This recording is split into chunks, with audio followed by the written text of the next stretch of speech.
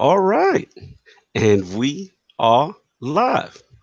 Welcome to the Iron Lords podcast, special anniversary episode number 75. And it's another glorious Sunday, and we are back at the round table on the Lord's Day. I'm extremely excited about our special guest, so we're going to get right into it. I want to introduce a Lord who I had the absolute pleasure of meeting at E3 2018 through our good friend of the realm, Lord Mikey Barra. Not only is this Lord a true gamer and one of the great minds in our industry in regards to network infrastructure, his contributions also include the foresight to have managed the best talent of AAA game design and software engineering. Introducing the general manager and current head of Xbox Live at Microsoft, the Lord of gaming invention, mixed reality, and the only Lord able to spot land a Fortnite glider in real life at Party Royale. Introducing the future of Xbox Live, making his debut into the realm of the Lords. My man, Lord Dan McCullough. How you doing, sir? Oh, I'm doing amazing. Really glad to be here. No doubt. Glad to have you, man. Long overdue. You are a Lord in your realm. It's only right we show you the proper respect here at the round table. So are you ready to get into this? Oh, I'm ready. All right, he's ready with the Lords. And of course, you know we have the four horsemen of gaming, those usual suspects at the round table. My co-host with the co-most, my brother from another mother, the difficult game conqueror, and the how of the young wolf. My man, Lord Addict, how you doing, sir? Doing pretty good, and here's that time where Lord King David says how energetic I sound. And how Brother, I you got know continuously. exactly. You know exactly. You are on it right now. I know that 5 hour energy is right there on your little table. You got it popping. I'm loving this. I'm loving this. I got good the vibes. energy. Good I love vibes. the energy. When the Addict's energy is up, I'm good. And of course, we have our most technical gaming lord, the solo gamer who lives for the single player selfish experience, and also the Sostradamus, Mr. Offline Profile Illuminati and Lord Patreon of the Iron Bank. My man, Lord Sovereign, how you doing, sir? What's good, guys? Doing good. Glad Nice, to be nice. here. I've been up since 6 a.m. today. So Damn, 6 a.m. Ooh, 6 a.m. you need 5 hours, Yeah, huh? he need for 5 hours. real. For real. I'm glad you made it, man. I know you absolutely had some issues going on in the background, so it was good that you was able to power through and get. I think Lord Dan might be going through something too. Oh yeah. Yeah, everybody's Good fighting together. something. Yeah, man, absolutely. And of course, you know we have the Incredible Hulk of this, aka the Excess Gamer, Ooh, the Lord of Combat Sports, who is a man of his convictions, demands nothing less than that premium experience, and is the Get Money Gamer. ooh. Beloved Lord King, how you doing, sir? I'm doing fantastic. This is a wonderful day. Trust me, I've been looking forward to this day. I met this young gentleman at a rooftop party. Woo! Could not wait to get him on the show. It's a lot of history here. Oh yeah, Yeah, a it's a lot of lot of stuff to history. talk about. Oh man, we got some fun, man. Absolute pleasure. That's what's up. And of course, you know we have the gaming ninja himself, the Shinobi, Lord Cognito, spreading that realness in the realm of the ILP, not telling you what you want to hear, but what you need to hear. So before we get into what you want me to get into, which is what the Lords are playing, I want to start off with Lord Dan, his video game system history, his extremely impressive career at Microsoft of over 13 years, and of course, what led him to become the latest Lord of Xbox Live, by far the best online infrastructure in gaming today. So, Lord Dan, let's start from the very beginning. What was some of the first video game systems you had, and what got you into gaming? Oh yeah. So I started off with Let's start off with. probably my Atari 2600 was probably the first system that I really played a Woo! lot of. I remember Mhm. playing River Raid and Pitfall and all Wow. these games, and just I River remember Raid. just asking my dad, like, I'm from Canada, and I used to get my games in like Uh-huh. Canadian Tires where we get them. And it's just like, can we get one more of these Atari games, And then Uh-huh. I had my buddy had like a Coleco Vision and all this stuff, and we go Yes, play. the Kalinga. That's what I started with. Nice. Oh man. So I played a Nice. lot of that, and then Mhm. when the Nintendo came out and the Sega Master System, that's when it was game over. Like I just started you just warmed playing- me and Sovereign. You just warmed me and Sovereign's heart, Lord Jack. yeah, Like we are Master System kids. Now let me ask you a question. yeah. Did you even like the remember the Sega kind of before TurboGrafx? Sega originated those cue cards. Remember they had the little cards as well besides the Yep, cards. yep. Do you have any of those card games? Oh man, I'm trying to think. No, I don't think I did. Okay. It's one of those things that's interesting of just, Sega did a great job, with Mhm. Genesis and everything, but like no one seems to have the Master System. Like I talk about this all the time, and no one's like, I never even heard of it or didn't even play it. Well, Remember that? you have 3 people in here that had it. So you amongst I was not only that, but it had a game that was built in. Remember that crappy little Yes! laptop game that it Yeah, had? What was Yo, it called again? Salute The to Labyrinth Lord Dan for game, even remembering that because I was gonna ask you that too. That's awesome. That's what's up. You remember Yeah, and so I played that a lot, but I remember my grandma got the Nintendo one that had the triple Mario, right? Had the Mario, the track and field, and Duck Hunt on it. And we would play on that stupid mat and race, and we were so freaking good. But we would just play the Nintendo for hours and hours. And I remember it was my grandpa's TV that we would always play on, and we would always kind of like leave it on, paused, and change the channel, hoping that he wouldn't like turn it off. And so we'd like put electrical tape over the light so he wouldn't know it was on, because maybe he wants to save power or something like that, because we're like in the middle of like a Dragon Warrior game or some whatever game, But man, we played nonstop. And then I went, I think I turned, I remember saving up for the Super Nintendo, and I used to go to Toys R Us to play Super Mario World. Salute. Just over and over and over again. I was like, man, I'm like $20 off. I can do this, and then I finally got it. I know. That's just salute, man, because we had our Lord Clowns on, and like obviously we all know the history kind of right now what's going on with Toys R Us, and it's such an emotional thing for us that it's gone. So it's just like when you said that, I remember doing the same things. Like you in Toys R Us, you're able to go in there and literally demo these things, For sure. as well as toys and stuff like that. It was just an awesome time, and it's sad for people who've never got a chance to experience I wish they would have had like some kind of login system, because I've got to put in 500 hours of Mario Kart. Your Toys R Us user account was heavy. Oh yeah. Did you see his Xbox Live heritage just reach in? He said, "I wish I had an engagement meter." Yeah, but it was good. All right, this is how nuts it was. Talk to me. When Mortal Kombat came to the Super Nintendo. And now I'll say this. The Genesis version of Mortal Kombat was better because it had blood. I agree. Correct. I had the Super Nintendo at that time. Okay. I remember I'm like, all right, I think I want to buy this game. I love the arcade game. I would take note cards to Toys R Us with my moves written on them so I could practice. And I'm like, and we would literally line up just like you would at the arcade at Toys R Us, and kids were like, hey, if you win, you stay on the controller, and we would just play for hours. How did they really kick us out, I love it, man. He took it back. I mean, I always talk about how Carlito and I used to go to Nobody Beats the Wiz and play Neo Geo for hours on end until they kicked us out. Third Avenue. They kicked us out. Like, are you gonna buy this? No. No one has $700. No. True. And it actually mimicked like arcade culture, because like what they were saying, like that's how it was. Like, you guy was on the controller, or in this case the controller instead of the arcade stick. But you know what I mean? And you sit there and the next guy put his quarter up and he was next in line, and it just kept going. And it's funny that you brought that into Toys R Us.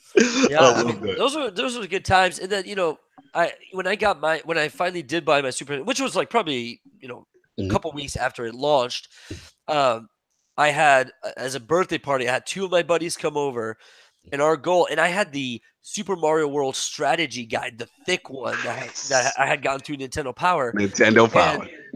And we had read that thing cover to cover before the Nintendo was even available, right? Like they had released it like a month before.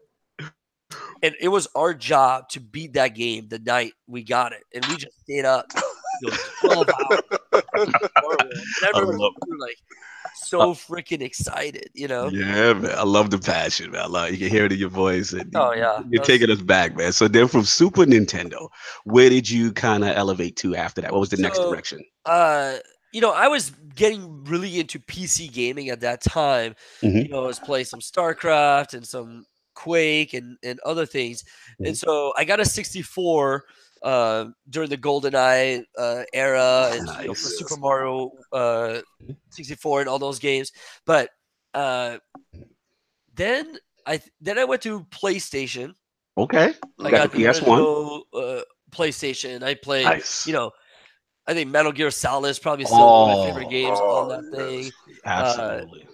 I'm a big Final Fantasy 9 guy. Not a lot of people. Ooh, That's Attic, not a you lot of need to people's jump in. favorite, Did you play 9, Attic? Because you're the Final Fantasy guru here. I've beat them all but 6. Okay. Oh. What was your impression of 9? Since we got to get. Nine's my second favorite Final There you Fantasy. go. Really? Oh, I never heard you talk about 9. What's Okay. your favorite? 7 your favorite? No, Tactics is my favorite. Okay. All right. all Okay. right. All right. Yeah, 9 is just like Mhm. I've played every Final Fantasy as well. Nice. But 9 is the one where I got lost in that world. I was like, I want to live in this world. This is I got lost in 3. I Yeah. love 3. That's when they introduced the job system, right? Yeah. Mhm. I believe, Mhm. yeah, it was 3. That's, to me, that's why I got that Octopad Traveler. That is, yeah. So I don't know. I just got really nostalgic when you just said it. Nine was the one that was a return to like fantasy, right? After the 7 and Yeah. 8. Nine, the main character is Zidane. That's right. Right. Nice. Yeah, and so that was a big one. And, you know, back in the OG Nintendo days, like Mhm. Dragon Warrior was one of my favorite games. I got like a Yeah. million hours in that game. You know, and that was very classic JRPG. And so Absolutely. I always kind of stay with those games. And so I went from PlayStation, Mhm. and then I got original Xbox and Okay. PlayStation 2 just because I just needed to play everything, and so Absolutely. I couldn't get enough. No Sega Saturn love. No Sega Saturn. So love? actually, I had a Sega Saturn in college, and this is Okay. my favorite story. Is Let's go. our disc the door? You know, the top door that comes down, Yes. Mhm. and it's got this little No. pin that goes in, and if it doesn't stay in, it won't spin. It won't spin the Right. disc. Yeah. We played our entire college career on our no, sorry, I'm talking about Dreamcast right now. Okay. Okay. Got Oh, it. okay. Same thing. They did. Yeah. They But- both were top yeah. loading, though, right? Both had, like, Yeah. School books on top of the Dreamcast so it would keep it down. And remember they had that stupid thing on the controllers when you were playing like freaking 2K football. Was it NCAA? Yeah. Yeah, But the little without the screen. little- Yeah, the Yes, you could, like, UMD. pick your plays and crap like The that. VMU, yeah. The VMU, so you can pick your Your play. VMU, yeah. I was so revolutionary. Man. Just Oh 'cause yeah, I've you got had a long football history of games too. Like, Oh, I like that. Now you're talking. Now, what's up with Play that action. Madden? I need to hear Madden in there all too. right, so now. I've been playing Madden 19 with my son a lot in the past week, but Mhm. mine was all like, man, I loved the original Tecmo Bowl and all that stuff. Okay. That stuff was There we just, go. was just Did amazing. you But then, have like, Did you have 3DO? I did have it. I did not. Oh, okay. Oh, okay. okay. Lil Bill still will be upset, but it's okay. It's okay. Super into play action football and super play action football. I don't know if you guys ever played those. Yes. Yeah, Mhm. amazing. And then I went into, like, you know, obviously the Maddens and the 2Ks and all of those games. But I don't know. I always liked football. The one game I just loved on the consoles. They just do it right. Like, I think they're It just great. felt right. Let me ask before you jump in. So I got to Yeah. ask one football question. Now, a lot of people in video game history consider that NFL 2K. I believe was it 2K5? That one was one of the greatest ones, and I believe that's the one that had the ESPN integration, and it had the actual replays. Remember, Lord King? We were so amazed by watching the ESPN Yeah. series because it would have replays of gameplay during the game with Chris Oh, yeah, Berman. Did you have that one? I did. I played all the 2Ks, all the Maddens. To me, my favorite, I think it's still Mhm. Madden 99, and not because it was better than others, but that was like Tell me why. that was my freshman year in college, and we just did the full season on the wall, and we had everyone in our dorms playing. There was like a pool of $100, and like everyone played, and we had rules because in the 99 version there was a trick play, a trick punt. Baby Paul. The baby It Paul. was undefendable. Like it was like Yes, a baby guaranteed Paul. touchdown. And so that was like the one rule. It was like, so we called it the no fake punt lead, because that was the only play you couldn't play. King, tell him. Yo, all right. Listen, I had this move in 3DO's Madden, and it's called Baby Paw, right? And That was our nickname. shout out Lord, to Mr. young Jeff, Lord Ha. Shout out to Ha. Listen, I would, we're epic. When we battle in the house, we get into betting on these games, and not cash, but we're betting humiliating things to each other. And Lord Ha, he struggled for weeks trying to figure out how to defend Baby Paul. Baby Paul was undefendable. All right. And we had this match and we're playing and we're going and we're at it. And he really thought this is the time that he had me. Right. And it was Joe Montana. I had the 49ers. And I dropped back. It was no more time on the clock. He was up by 6 points. I dropped back, and his rushers is coming. They're coming. They're like, we got him. In his heart, he knew he had me. I launched that ball from my end zone, and I yelled out, "Baby Paul!" And the ball landed in Jerry Rice's hands in the other end zone. I think he broke my controller that day. I think that's the day I gave for that. That's why I wanted to ask about Joe Montana Sports Talk football, because that was my favorite ever. I loved that game. And they had the one cheap play, the halfback pass, that was completely under. You could not win that.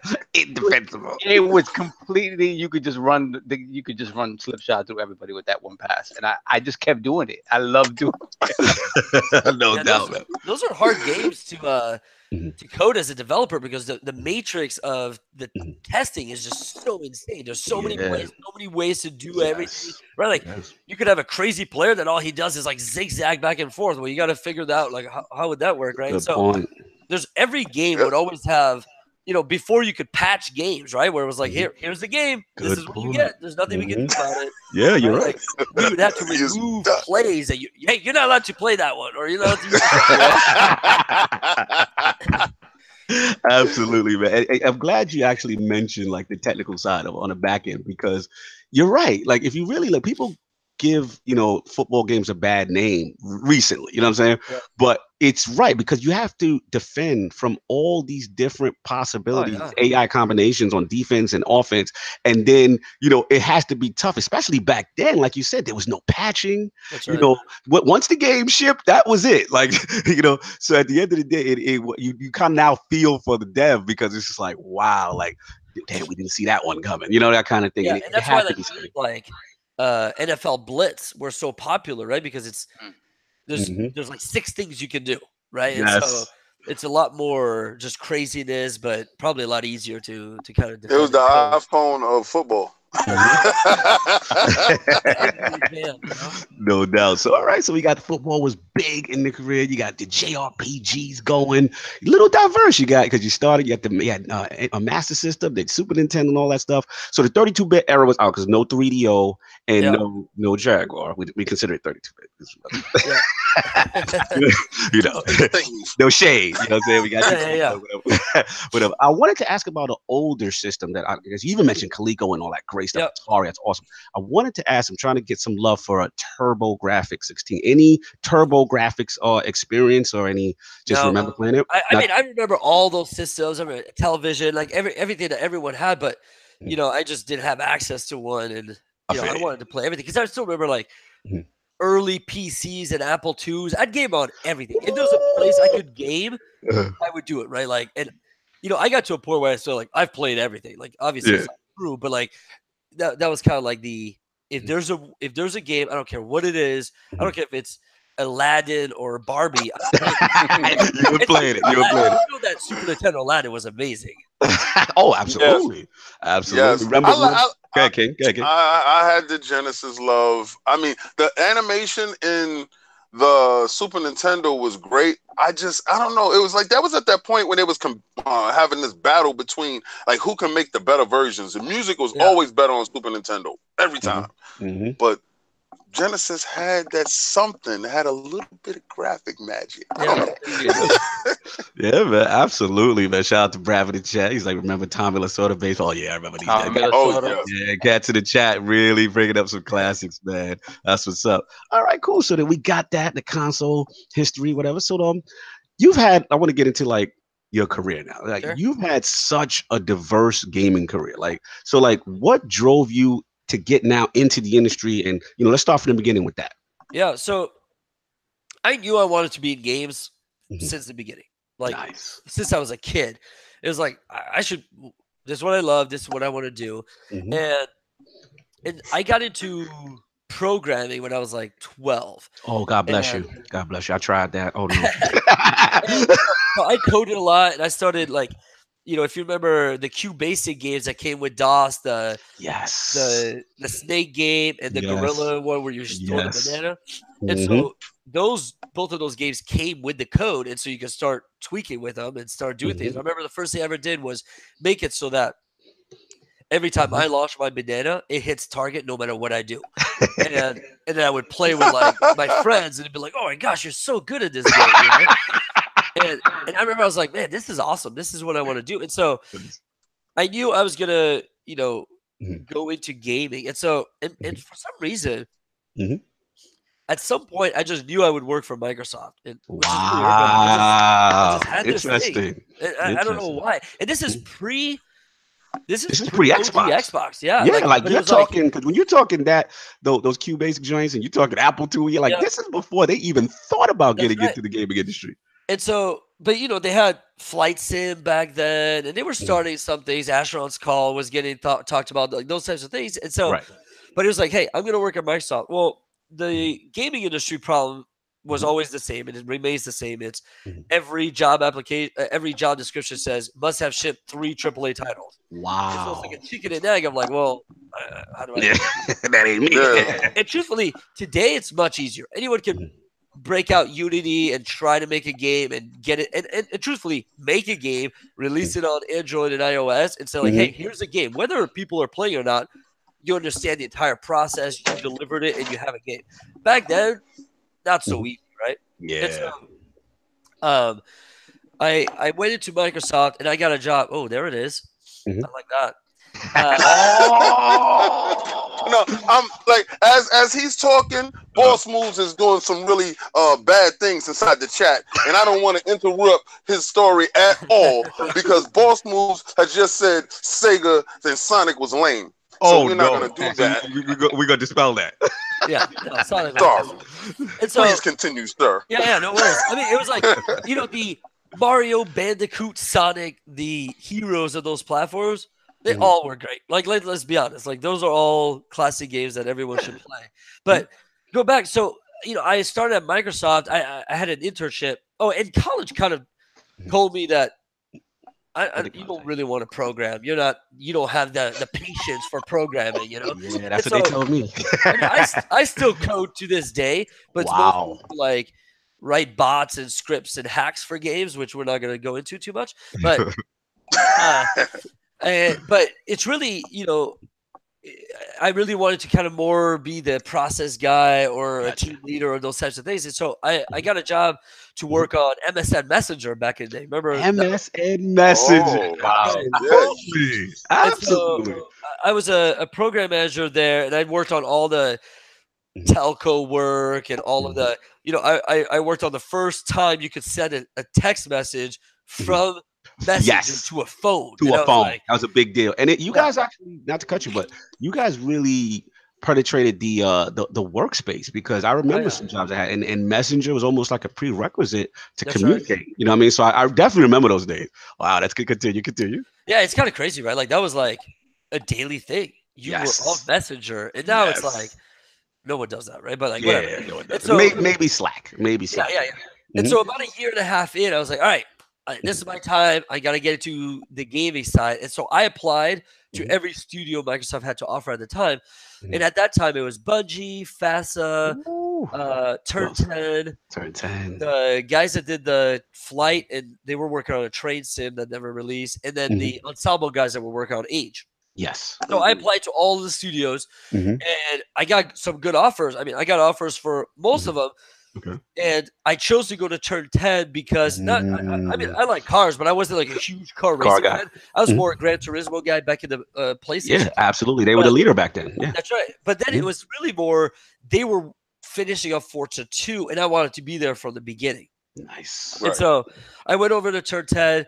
Lots of leadership changes happened. And so I got opportunities to, step into some leadership roles and really, knock Forza 3 out of the park. Nice. So that was a really good time where I got to be there from the beginning to an end and really, ship the first Forza that shipped on time within budget. Nice. I like how you threw that in. I like how you did.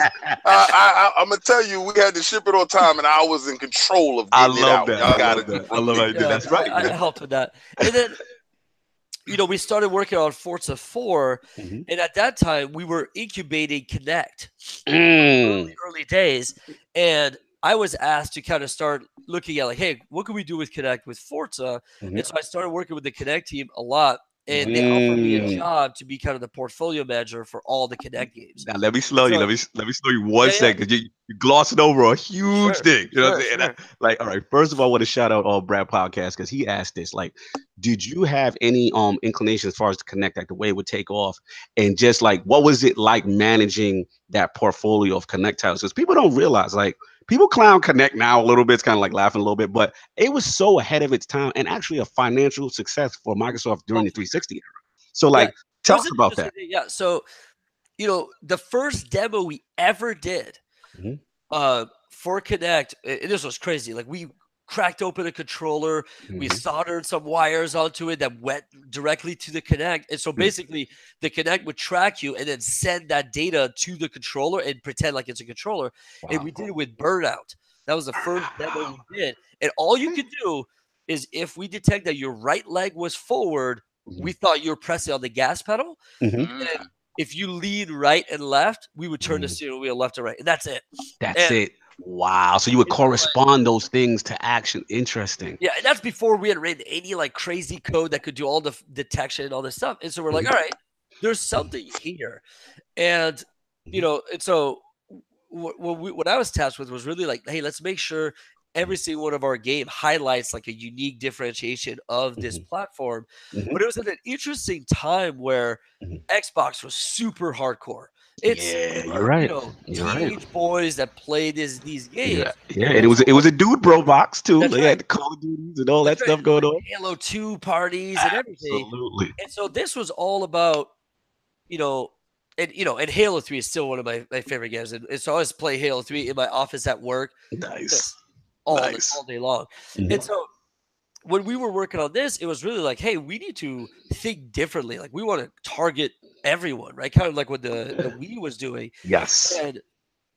And so we really want we wanted there to be something for everyone. So we had a sports game, we had an adventure game. I love Connect Sports, Bay, by the way. Yeah. I did like it. That was a great game. And so, it shipped, it's still like, I agree. I think there was some missteps and some other things, like very financially positive for the company. Still the fastest, selling consumer product of all time. And it really pushed the 360 to, just be the dominating force of that generation. Absolutely. But, I'd say, we kind of put the core gamer second for a little bit. And I think that was one of the mistakes that, turned into maybe further mistakes in the next launch. I see where you're going with it. Do you think it had to do with more of the forced integration? Do you think, like, because I remember when during that time, even Motorsport, which you walked in, you'd buy the Xbox 360 title, and if you guys remember King, Sov, Addict, at the top there was a purple label, and it would say Yep. "Best Played Can- with Connect." Oh, Do you with Connect, think? Yeah. Did you think because of maybe the success, and you guys did hit the casual crowd, so we don't want to not give Connect its due. The original Connect was successful, but do you think that maybe them trying to integrate too much was what kind of aggravated the hardcore crowd a little bit? I mean, I think it's so many things combined, right? Like Mhm. price is always going to be a big factor in Yep. everything, and so everything from launch titles to price to developer happiness to anything to marketing campaigns, everything kind of puts it in. Like there's no one figure to point at anyone, and it's more, I think it's just a lot of good learnings for us on just Yeah. what to do in the future. And so, I really enjoyed the time I worked on Connect, even though I'll say this: I had little kids at the time, and it was awesome to finally make a game that they could play. If they could play, that's a good point. Yes. That was really satisfying. Good point. Two funny questions on Connect. Then we move on. Yeah. One, all right. Now, Lord King is going to laugh at me this one. Now, when we first saw Connect, it was called Project Natal. Shout out to Beachfire and Tim Dog, because he used to wear a Project Natal shirt when I first met him, and I know what you're talking about. Now, when I first saw it, it was jaw dropping from the standpoint. I believe they had Peter Molyneux on stage. Milo. Yes, and there was a game. I don't know if it was Fable linked, but whatever it No, was. it was that little boy. That little boy. And I was Down so. in the water and sees his reflection. Right? Yes, I was Yep, so the taken game that back. never I said, came out. Yep, and I said, King, remember me and King used to say that's the devil. Like, we don't know how they doing that. Like, that's Yep. sorcery. I I gotta said ask they the took Bible. Nintendo to the next level. I Yeah. gotta ask the Milo question. Full Yeah. disclosure, was that ever real, or it was just a tech demo? Like, So what it was was- that? It was 100% real. Here's the funny things about it. I mean, outside of the Peter Molyneux factor of hype, Exaggeration. I love him. I mean, I'm a big Bullfrog Games guys back in the No day. doubt. Play Syndicate, all these Yeah. games. Like I think they've done some awesome work, and I love Mhm. Lionhead and everything. But so there was a time period where we were all prototyping. We didn't know what we would do with it.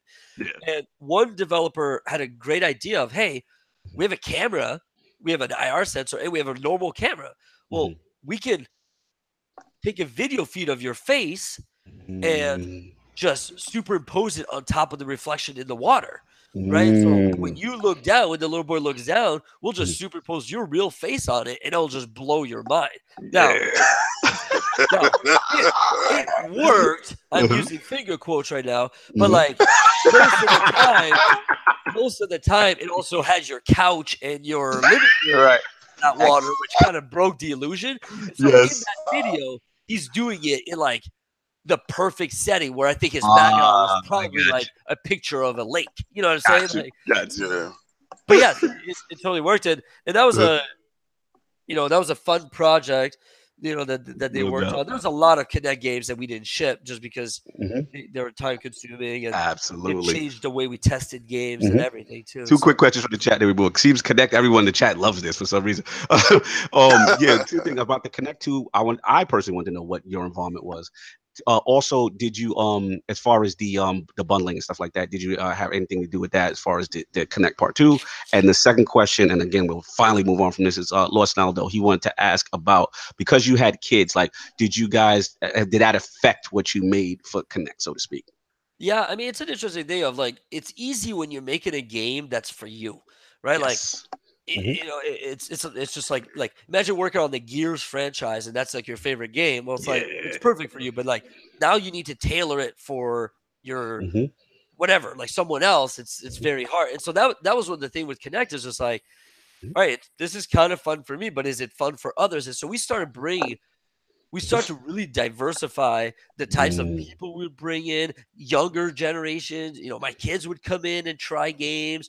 My mom, like whatever, right? Like Yeah, we tried, it like, did. bunch It brought of a things. different demographic. I'll That's give right. you that. And that was awesome, right? Like Mhm. I think that, and that's still true today. I think there's a lot of remnant of just the way we try to be more inclusive of things has been really positive. And I Yes. think that it stemmed from that. Mhm. So the day it shipped, so I was in New York Mhm. for the big launch of Connect, and we were nice. doing this big thing with like Mark Wahlberg and a bunch of other celebs. Mhm. The day I got back, that Monday, Mhm. is the day I started working on Project Fortaleza, which became HoloLens. And so I moved completely away from Durango and the next Got console. you. And so I Okay. didn't have anything to do with Got that. you. Okay. So you answered my question already, which was Yeah. pretty much at that point. So which leads me out into the next segment, which is kind of like, you got a lot of talents from, the engineering side, programming side. You got such a diverse portfolio. What I wanted to ask now is, Lord Dan, the Lord of Invention. That's what I call you. So Yeah. it's like in mixed reality. So people don't realize like you've got a ton of like patent projects and stuff like that. So my question is like, what was your role specifically with HoloLens, and then obviously the head of mixed reality for Yeah. Xbox?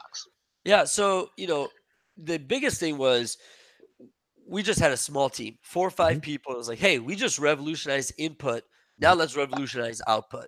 Mhm. And so, the dream is still at some point. I think all of us, we just want the holodeck, right? Like I think everyone just Yes. Absolutely. want. And so anything that kind of, my two passions in life have been for a long time. It's push what's possible for gaming, right? Yes. So I love games that push that mold and try new things. And so Love it. when Destiny 1 came out, when World of Warcraft, So like all these games, just big. like do more. Like I'm still there's still this game that is impossible to make today that I want, right? So anything that accrues to that, I love. The second one is anything that accrues to taking you to a whole different place. So creating a holodeck, those are my two favorite passions. So I always want to work on things that push towards those two things. And Nice. so with HoloLens, we had a tiny team, like 4 or 5 people, and we spent the first couple of years just incubating hardware and writing patents and figuring out ideas and things like that as we came up with some super crude hardware. And I spent probably 4 How big was years that on battery pack? project. Spent 4 years on that project before we ever told the world we were working on it, right? Wow. So this is really incubated. That's right. And for a while, it was very gaming focused, right? I made lots of games on it, lots of gaming demos, and truthfully, those are the things that got it greenlit. That's the things that got it with all the games. And then we realized from a price point and from a tech, in this year, it's going to be enterprise for a while, and at some point, it'll be more consumer. Right. We kind of had to pivot, but I still, if you remember the Halo Guardian. Oh yeah, I remember. I have a story about that. Yeah, so that was my project that I did the HoloLens stuff for that, but that was kind of the last like big game we did for HoloLens. Gotcha. Let me jump in because I remember that. Well, shout out to Pseudo. Lord Kudo. Yeah, you remember that. Oh. Yeah. Oh, shout out to him, man. And I'm assuming he also worked on that team with you, Dan. Who's this? Kudo Sonoda? Oh yeah, for sure. So shout out to him. So I remember it was E3 2015, and you guys debuted it, and I was just blown away. And me and Kudo really tight. And at the time, he was like, "Hey man, we've got this Halo demo," and I'm like, "No, Halo." He's like, "Yeah, man, you got to check it out." And we had it all set up, and it was funny because I was all set to go, and all the rest of my friends, I said Senjutsu Sage and a couple other.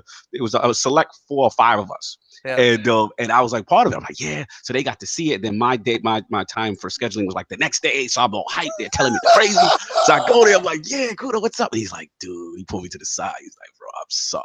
I'm like, what happened? He's like, Kanye is here. And we had to kind of give concession to, and I understood. I'm like, look, I ain't Kanye, bro. You got to do what you got to do. So I never got a chance to see it. But from all the accounts, shout out to Ryan McCaffrey at IGN. He got a chance to see it. And everyone raved about your Halo 5, man. Everybody loved it. I mean, so let me give a shout out to Kanye for blocking Cognito. Yeah, Yeezus was ahead of Cognito that day.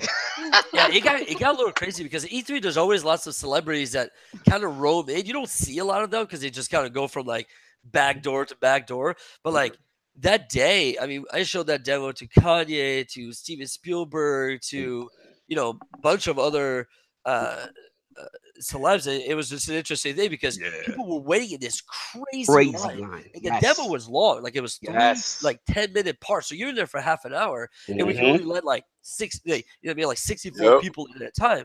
Mhm. And I remember doing the math and going through the line. And in the demo, you got like this cool Cortana USB key that had like our press kit on it.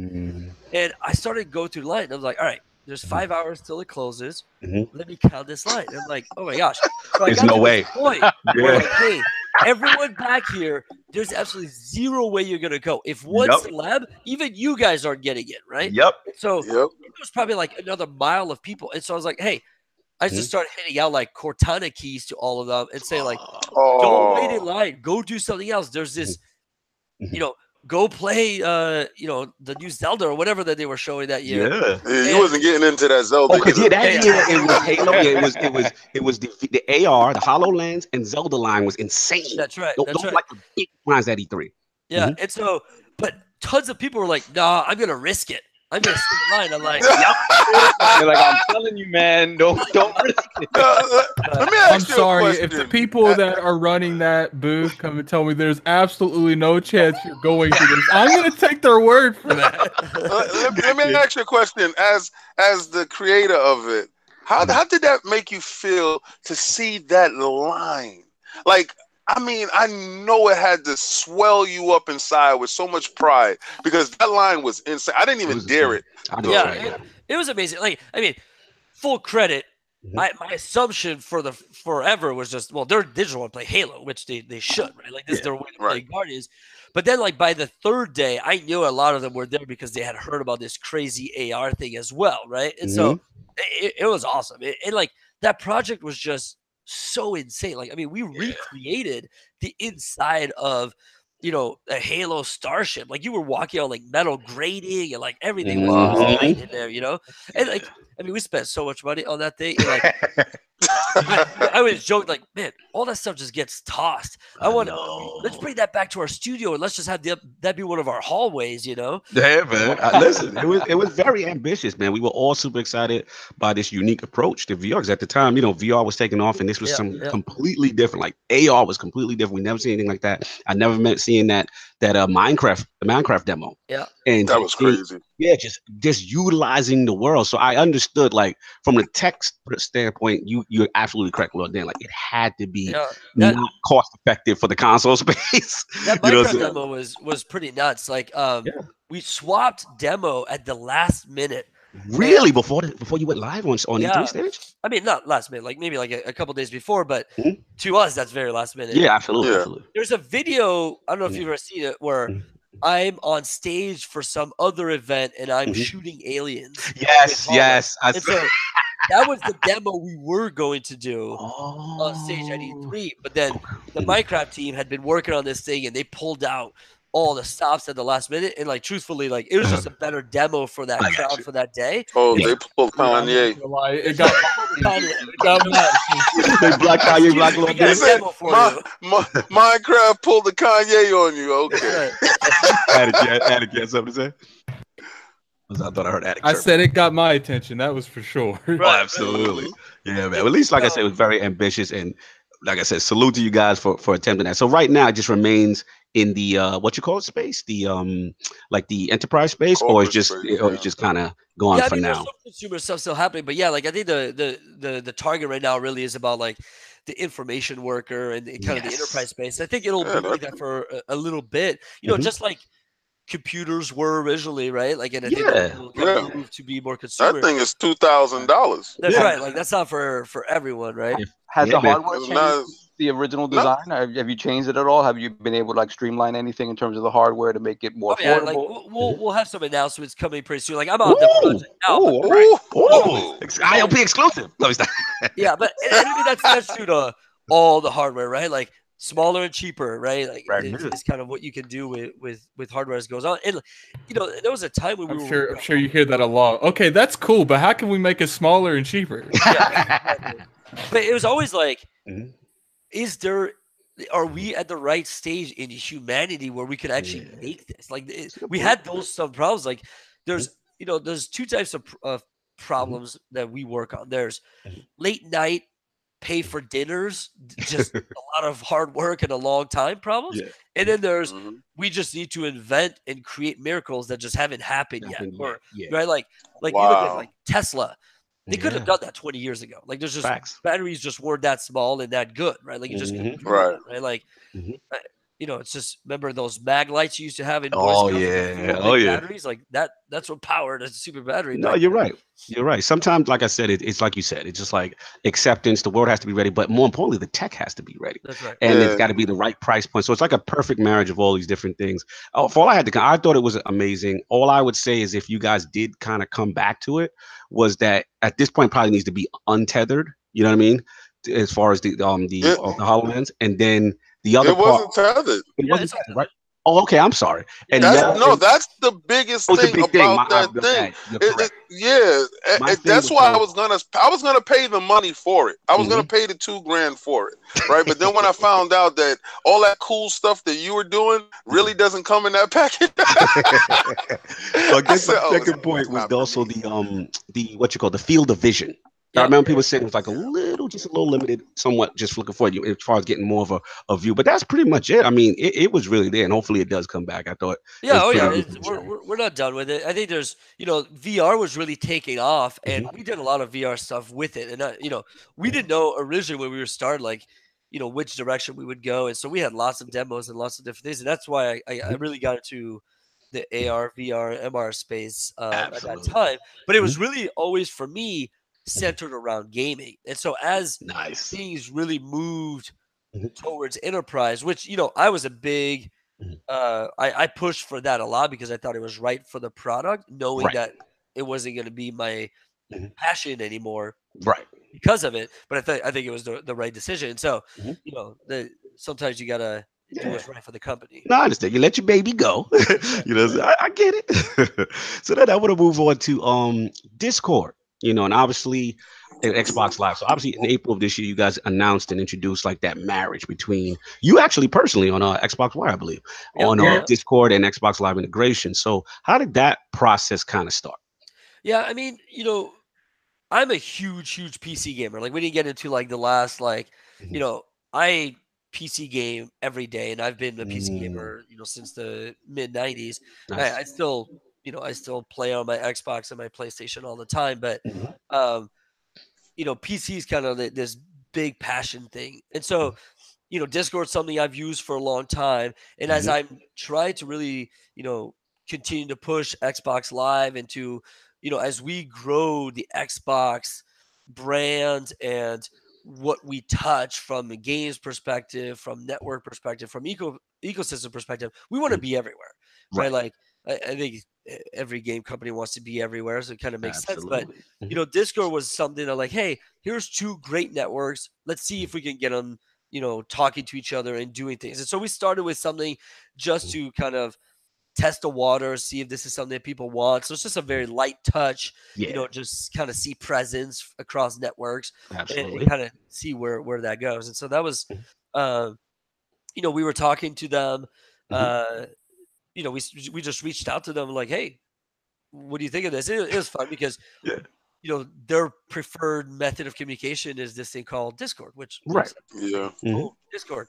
And so it was just funny. All of our conversations, we're having all these like important business decisions on Discord, which it worked great. So it was like Yeah. it was just kind of a fun change for me. Yeah, man, that's pretty cool because obviously, in the PCs, first of all, in the Xbox space, how you guys have really been pushing integration, cross-play, play anywhere, that kind of stuff. And Right. obviously, we know how huge Discord is. I mean, just recently, as much as last week's ILP, we talked about it, how they've now started their own online store and on launcher and stuff like that on PC. And just to see that growth, it's like over 150 million. Like they're really big out here. And just me selfishly, I wouldn't mind Discord on all platforms and integrated together, maybe Nintendo Switch. But Yeah. because do they need you, Lord Dance. Yeah, we talked about that. I want him to get to that story of the Xbox Live type Genesis thing that that sparked it when he was playing with all the people in the projector. I was really enthused by that story. Yeah, if you want You to know get which into one that. I'm talking about? Give me something else. I'm trying to remember. All right.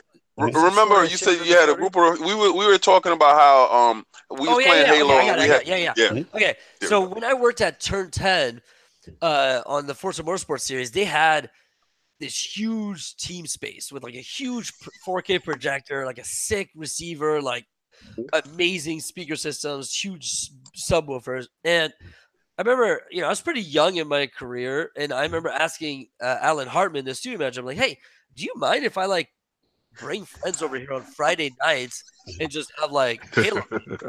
Nice. Like I mentioned, I was huge Halo 3 Woo! guy. And we had all of these like super early alphas that were internal for like almost a year before the game came out. And we were good, right? Like we played every day for a year before the game came out. So when the game came out, it wasn't even funny, right? Like we just dominated.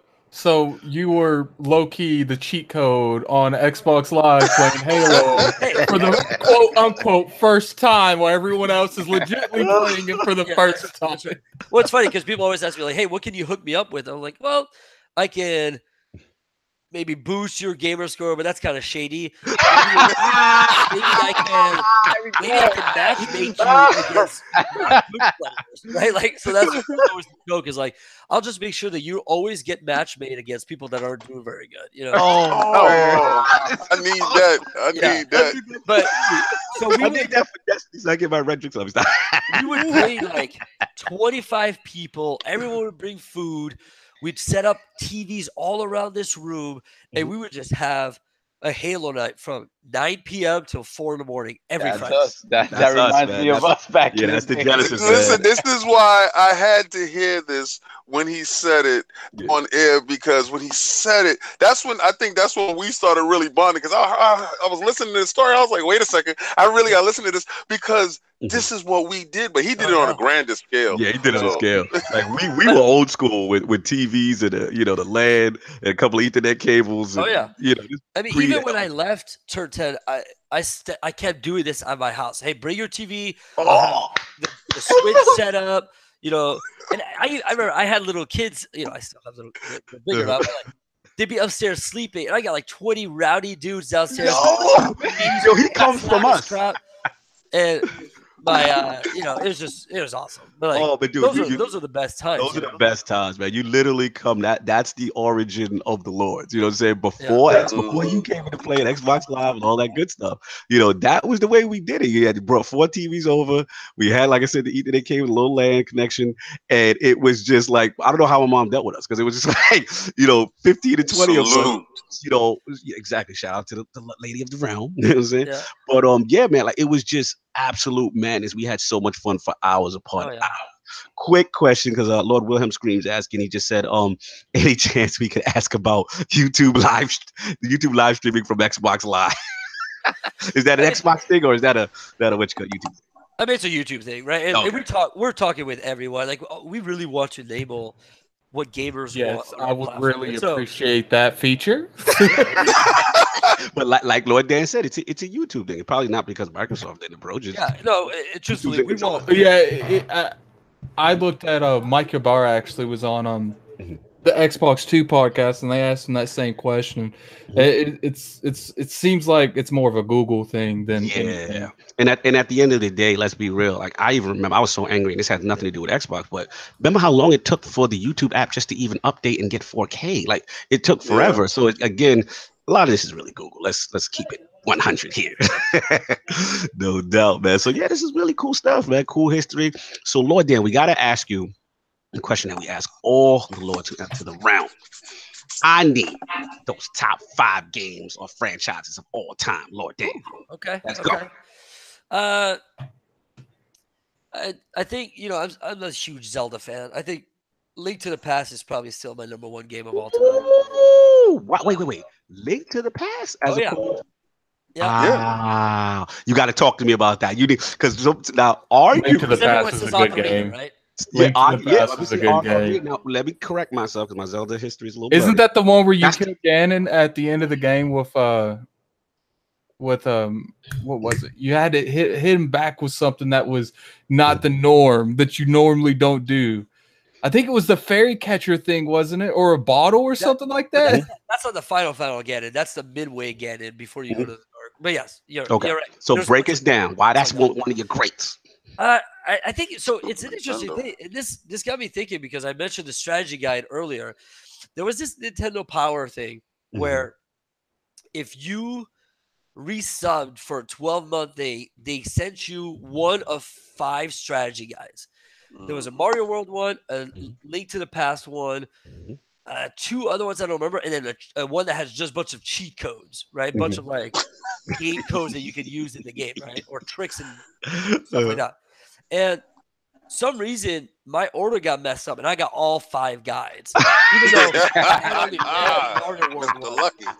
And so, but I followed the guide page to page on Link to the Past and did everything, 100% everything. And I loved every minute of it. And I've replayed that game. If you've played Between Two Worlds on the 3DS, it's kind of I love that game. I like it, right? And so like I've played those games. You know, I love Ocarina. I've beaten Breath of the Wild. I have in my basement cave, I have a poster of the one that comes with Breath of the Wild. I have like an X on all the shrines that I've completed. And my kids are always run up to me. They're like, "Dad, I completed another shrine." I'm like, "Add it to the map," you know. So that's probably still, you know, my top. That's one of your goats. All right, so we got that. What else? Give me some. You know, I think I have to go back to World of Warcraft just because I spent 10 million hours in that game, and it's still to this day just something that I have so many amazing memories just playing that game. You know, absolutely. What else you got? I'd say then it's Halo 3. Woo! You've mentioned it 3 times. Like if it ain't on his list, Halo 3. I don't know. Like I you know, I beat it with all skulls. I just played the crap out of the multiplayer. There was just something just magical about that game. It just worked right for me. This will be a kind of a weird one, probably not like this, but Soldier of Fortune 2 on the PC is the greatest first-person shooter of all time. Whoa! What? That's hefty. There's dismemberment. Like a Soldier of Fortune is one of those games where there's like dismember. You can blow people's heads off, legs off. That was the ghoul system is what it was called. But even outside of that, it was the most pixel accurate first-person shooter at the time. Like it was like your cursor was literally 1 pixel in the center of your screen, and it was just deliciously fluid. And I probably played that, 10,000 hours. And I was in a guild, in a clan, whatever, and we played in leagues and did all kinds of stuff. And so we had a lot of fun with it. Let's see. I'd say probably Metal Gear is probably my 5th. Which one? Which one? Solid. Or just the franchise. My favorite one, the original. Now I played all the original Metal Gears. 8-bit NES. Snakes, but yes, all the Revenge, all the and I love the second original one, but Metal Gear Solid for PlayStation was just the most cinematic thing I had ever played. And the last Solid 5, if you haven't played that, like it's freaking great. Like, it's a great game. So, it was short. A lot of people felt it was short. Like somewhat. It was pretty short. And the first hour, most people just couldn't get through because it's just crazy weird and completely different than the rest of the game. But, Kojima. Yeah, that's right. But those are probably. I mean, I did those right time. I have so many. Like, it's hard. It's hard, but it's hard because I have like my favorite games and IPs, and then like my favorite moments. Because like I have to share at least one. Go for it. Come on, let's go. I had a friend who was a little bit older than me when I was in high school, and he was in college, and he dropped out of college with a bunch of his buddies, and he started this like little business. Well, they rented kind of an office space, and they had a LAN. And this was like, mid to late 90s. And they had like 17-inch monitors, which were like insane at that time. At that time, yeah. Speaker systems. And they had Rainbow Six and Rogue Speaker. And we would go there, and I kid you not, they had like an office table, and we would sit in the office, and we would draw maps. And we would talk, all right, we're going to start here. You're going to go here. You're going to snipe from here. You're going to do this. It would spend like half an hour prepping, and then we would go and like execute it. And I was like, some of the best times, right? I love the Rainbow Six. Rainbow Six, tremendous history. Oh man, tremendous! I was so happy when it finally came to console. I was just like, I heard so many good things about it, and we finally got a version. I'm looking at the icons on my desktop right now. I've got PUBG experimental servers. I got Rainbow Six Siege. I got Fortnite. I got Realm Royale. And I Nice. got World of Warcraft because I'm playing a little expansion. I would come back for the expansion and then walk away after a couple weeks. Yeah, Tremendous.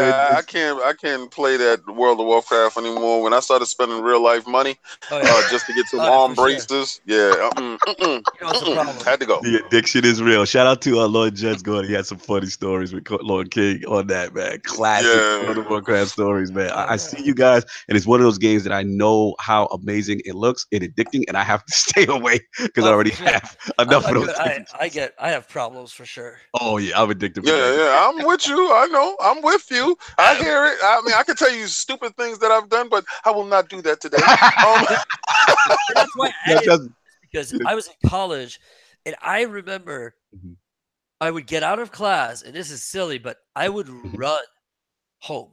Like literally, I am running, and like I'm like, what is wrong with me? Like I'm an adult, but I would run home to play this game.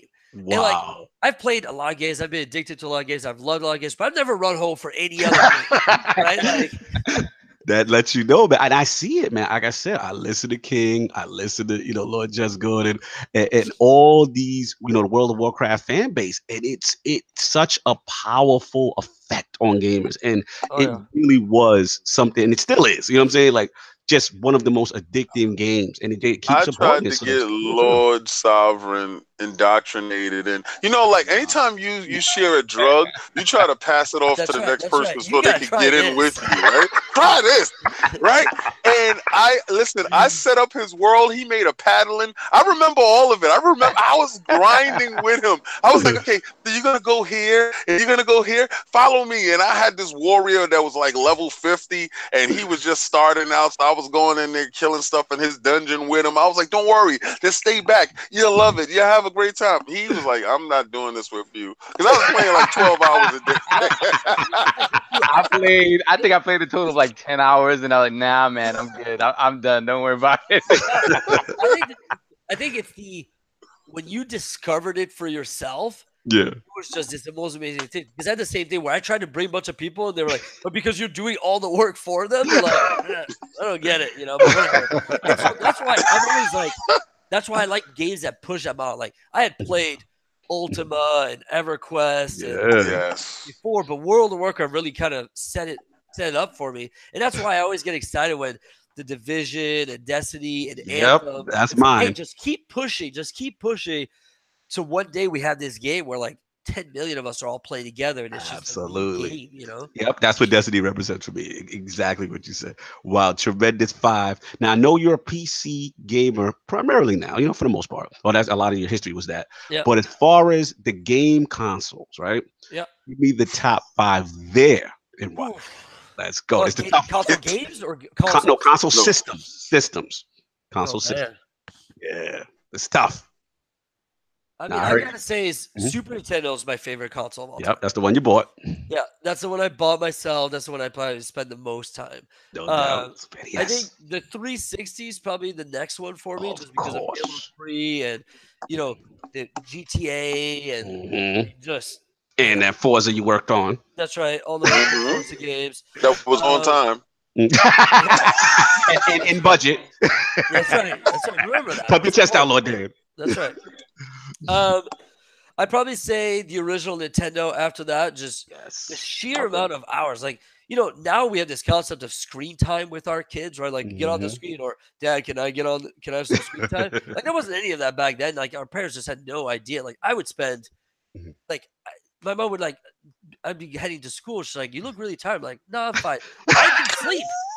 I didn't go to bed last night. We've done the all-nighters. We've done the all-nighters. We know about the bloody eye, Lord Saul. And Oh my god. one Nintendo story is this is awesome. Let's go, let's go. I grew up in a super small town in Quebec, Canada, and my Canada. cousin and I. And this is a town where you could just, as an 8-year-old kid, you can go anywhere. You ride your bike anywhere and do everything. We Mhm. would get up on Saturday mornings. Mhm. We would drive to like a Fifth Avenue, and just to Mm-hmm. be clear, it's like 6 stores that you've never heard of, and we would go to each store and say, "Hey, it's Saturday. It's the same thing as always. We need $2.50 between us. Is there any work we can do?" And they would like have us stock stuff or do stuff. We're like 8. Then we would go to a corner store that had rental games for $2. Mm-hmm.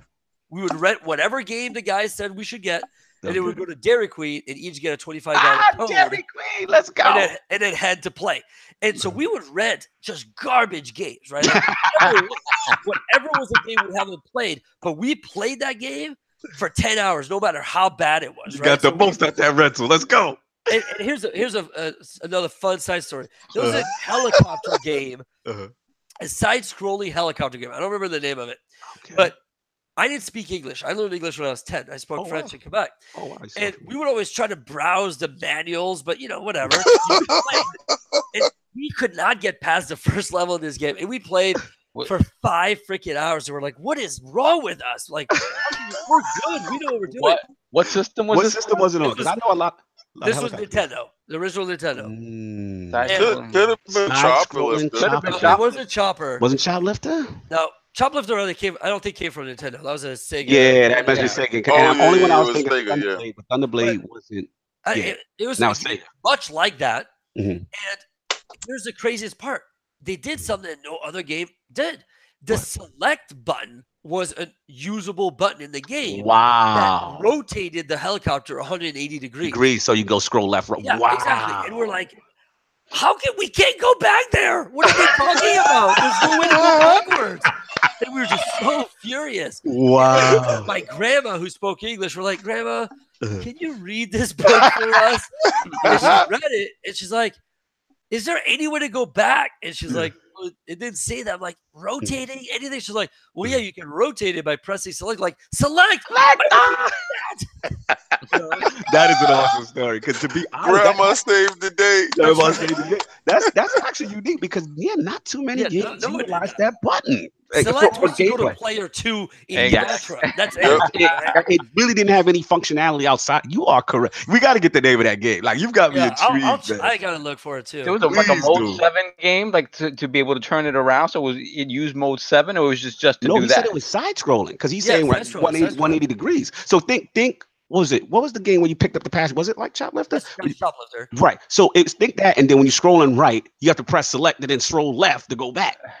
That's crazy. That's crazy. I'm looking right now. I'll try to find it. Yeah, we'll find it. That's a good story. So you got NES, Super NES. You know what I'm saying? You got 360.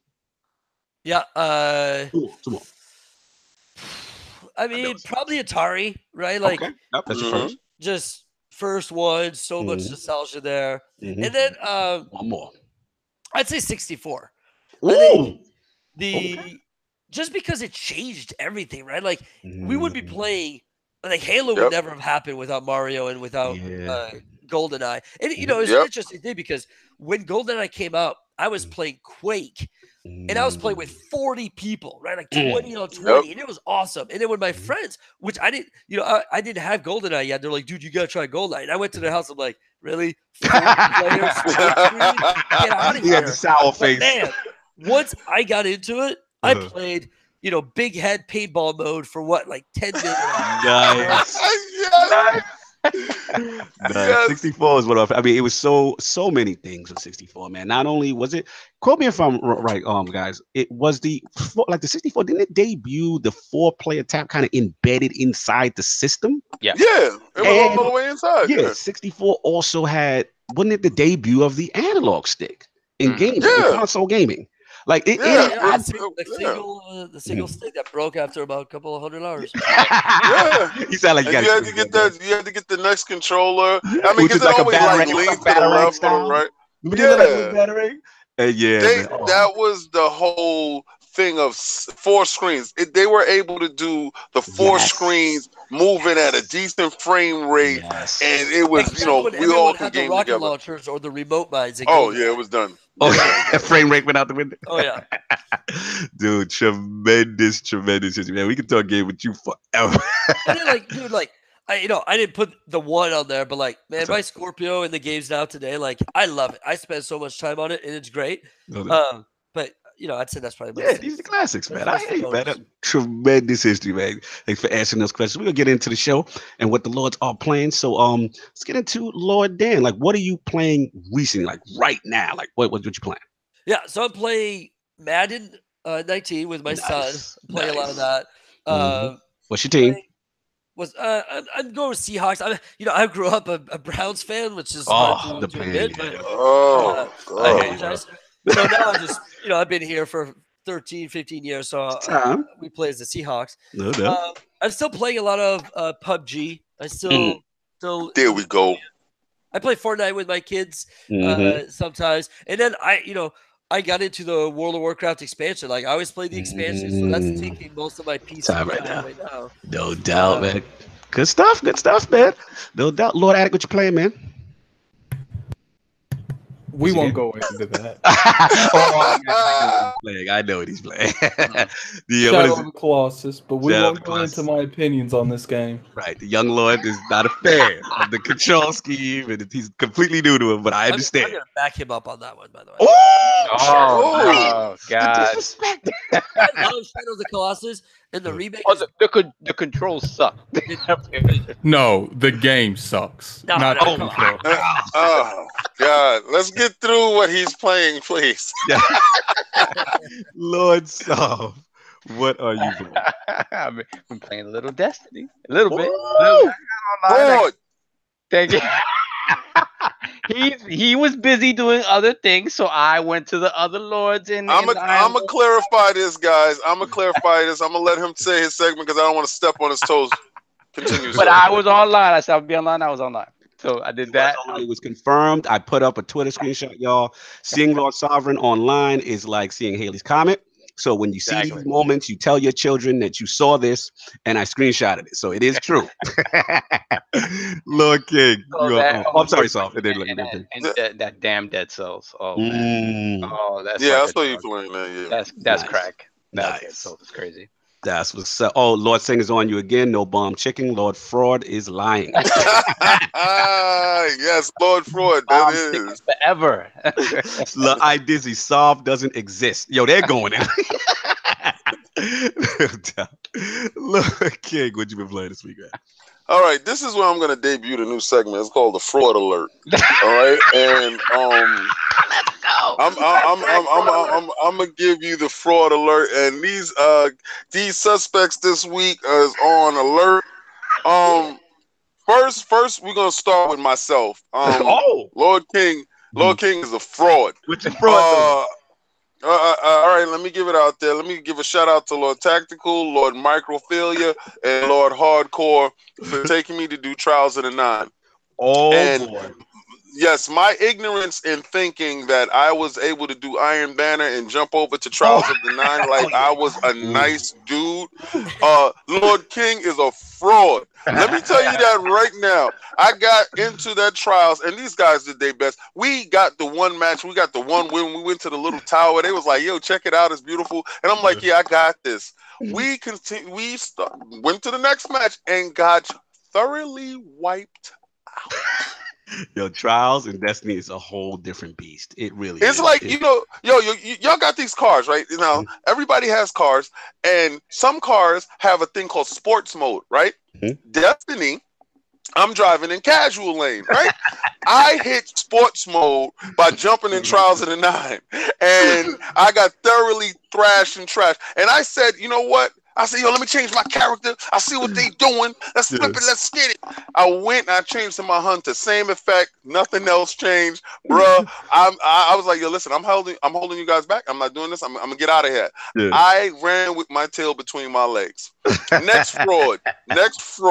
I'm going to give a shout out to a relative native. Shout out fraud. For you, my friend.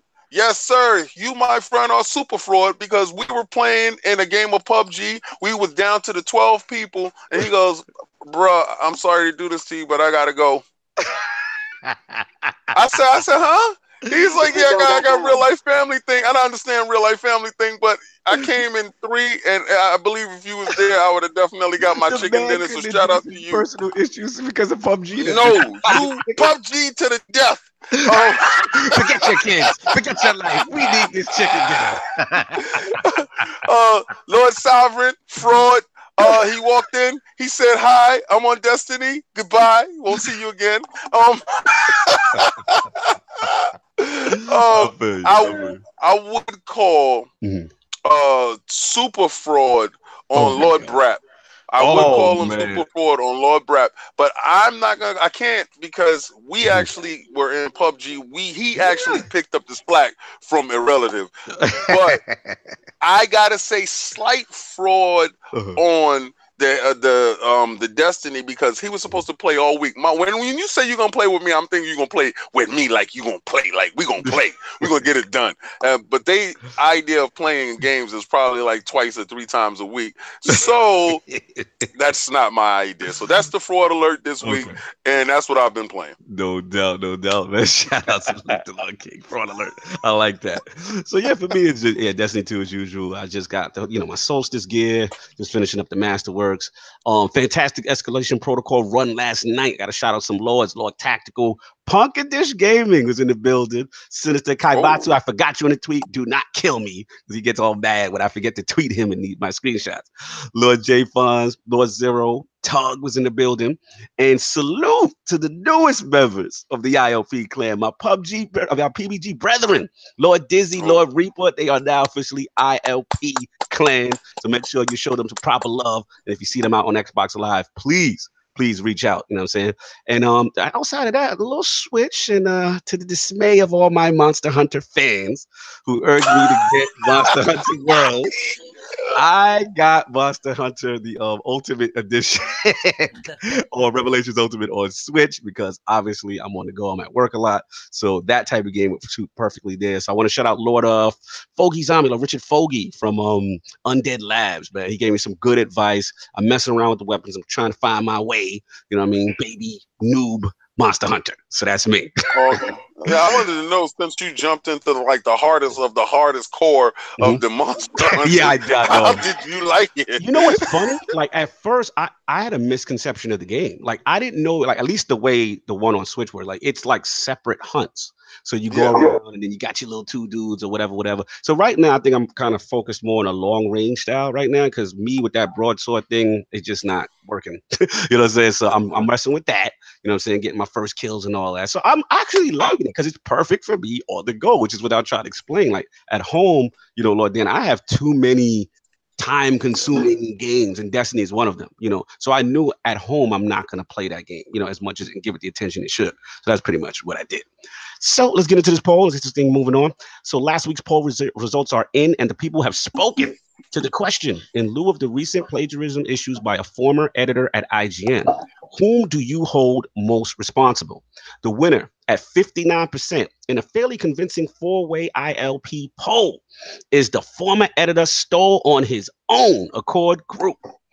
Coming in at second place at only 24% was the You Can't Trust the Bias Media Group. At first place at 9% of the vote was the IGN Didn't Properly Vet the Edited Group. So and in a very close last place at 8% as the IGN needs to pay their employees more. Wow. So, thanks to all the lords who participated in last week's poll. Lord Dan, I know you're trying to stay clear of controversy, but what do you think about the poll? Yeah, I.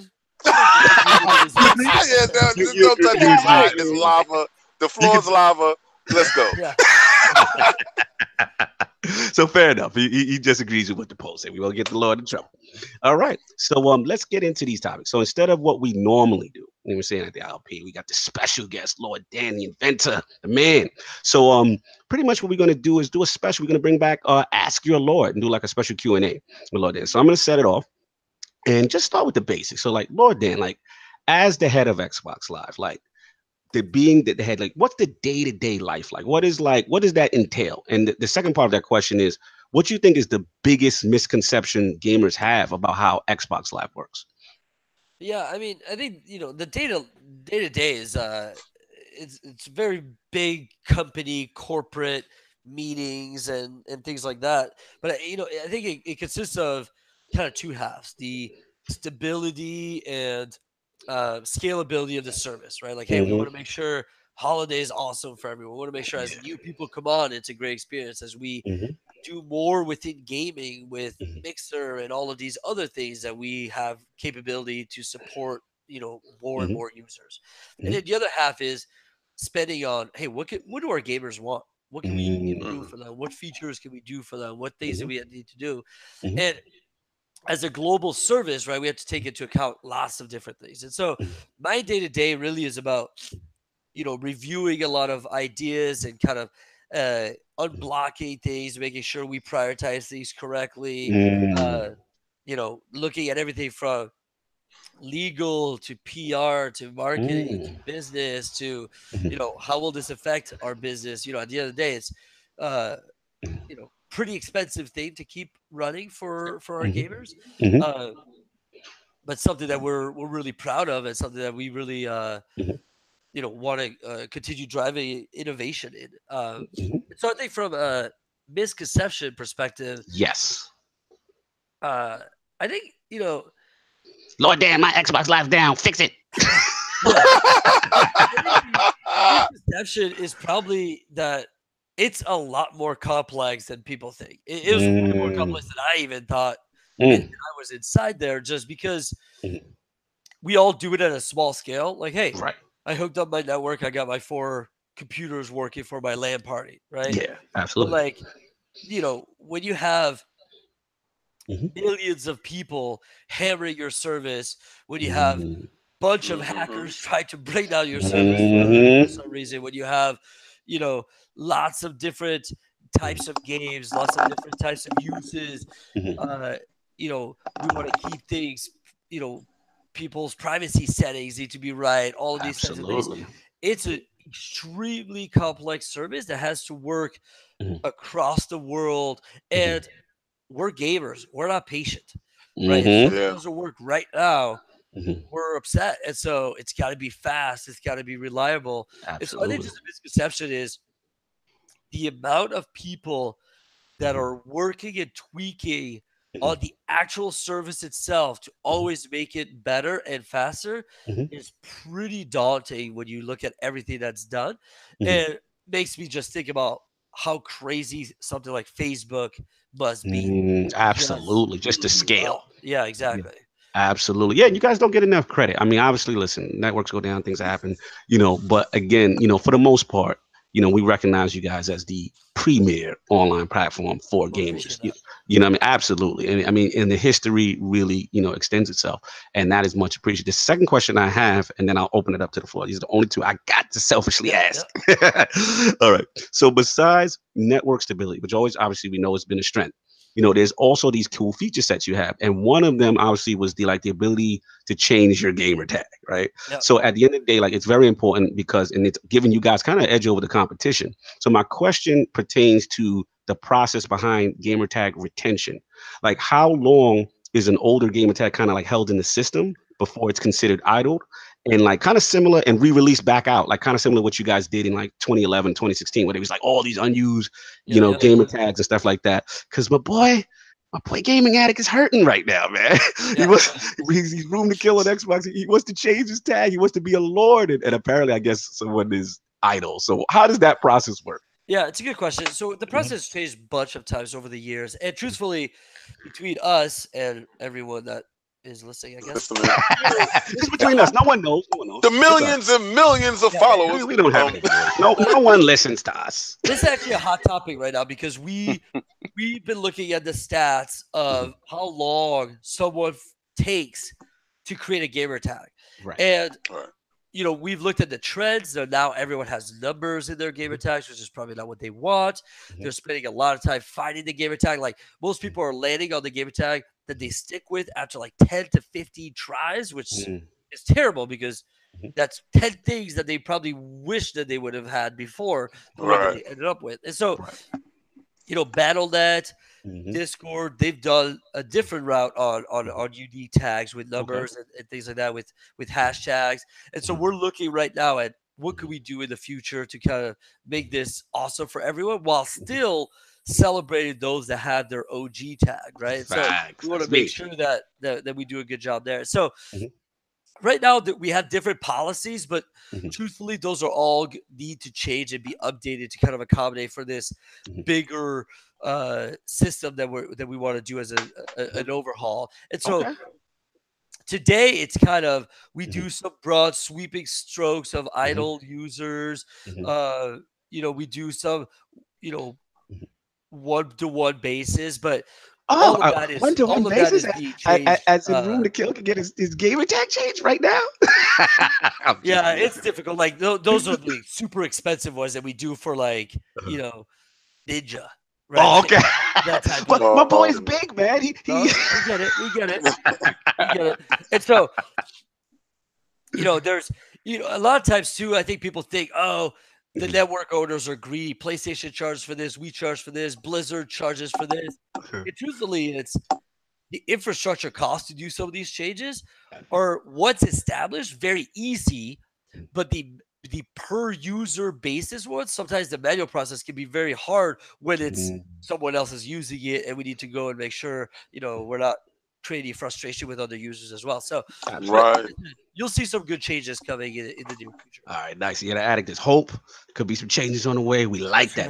That's positive. That's what's up. So open it up. Anybody could jump in with questions because I got a ton. I can keep running. Yeah, my question is, are you really looking forward to the next systems? Because I understand the limitations of this system as far as the CPU power. Does that affect the Xbox Live? Because I would like to do like 50-man raids, right? And I'm from, I'm from World of Even up to Warcraft. 20, you want a double 20. Well, I'm used to World of Warcraft. And when I know when he plays World of Warcraft, 50-man raids is absolutely nothing. You get a 50-man team, 25-man team, and y'all get to go in and y'all go inside. So that stuff is possible, and I know that's possible because of the CPU power of the PC. I want to know, is it the infrastructure of how Xbox Live is structured that has the limitations for that per se, or is it the CPU power of the systems? Yeah, it's a good question. But if you think about the CPUs that you used to play 50-man raids when World of Warcraft came out, trust me, the Xbox One CPU is much better than those. I played, World of Warcraft in 2003 on my who knows what back then, right? Like a garbage CPU, right? So it's less that, and it's less the service as well. Like we'd be totally happy with having 50-man raids. It's really the console developers. That just hasn't been a thing. They got to make the 50 raid things before you guys are like, you know what? They're having 50 raid parties, so we might as well have up ours to 50. No, absolutely. It's it's more of just the console games just haven't been headed that direction. I'm hoping Anthem and other games will start to push that mode, but there's really nothing on the console that's stopping them from doing that. That's a good thing. I guess to expound on Lord King's point, what about look, I think like PUBG, right? That's under control from Microsoft right now. Like, how amazing would it be like to have your own server of just the 100 of people you know what I'm saying, like a private server like that. To me would be so cool if they ever thought about implementing that. Is that more of a Bluehole thing? It 100% is, right? Like, so I have a good relationship with Bluehole, and I'm a partner, and so I'm able to create custom servers. Well, I guess now everyone can do it on PUBG. So, but I used to be able to do it, and so we would do that where we would run 100-person PUBG matches. Our thing. So that's a feature they could just bring to the console. Oh, you're giving me hope. That excites me. Nice, absolutely. That Lord Addict, you got any question? Yeah, I do have a quick question when it comes to, obviously from time to time, it doesn't really happen a whole lot, but from time to time, Xbox Live does have a little hiccups with, party systems, sometimes having trouble logging in. When stuff like that hits the fan, what's the process? Yeah, so we have some pretty awesome tools that alert us. And so there's lots of things that happen. And there's always people that are on call. So think of them like they pretty much have pagers. It's someone's every time of the day. Are you one of the people with the pagers? I'm not.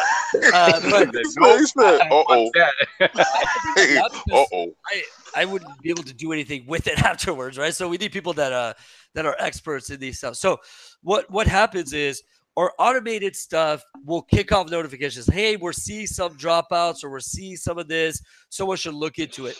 The first thing those people will do is look at some of our tools, and our tools are plugged into everything. The network stack, Twitter tweets about it, see calls to our call centers, all of those things. So you'll see spikes like, hey, lots of people are calling, lots of people are tweeting, lots of people do this, something's up. And all that happens within minutes. At that point, a call is created, a bridge is created, much like this Google Hangout thing that we're doing right now. And people jump into this and like, hey, what do you think it is? What do we see? What is the data telling us? All right, let's wake some people up. Nice. And start That's my job. into some of these issues, right? And so it's that's kind of the process. And then it's like, all right, well, let PR know. Let's release a tweet. We know what the issue is. We're looking into it. And then we go and address it. And then once the issue is addressed, and lots of emails internally that get escalated, and they're all formatted awesome, when it started, when it finished, what the root cause was, all the charts and graphs and all of this stuff. And then the next week, by the next Friday, a large document goes out saying, here's what the issue was, here's what was mitigated, here's what we're going to do so it never happens again.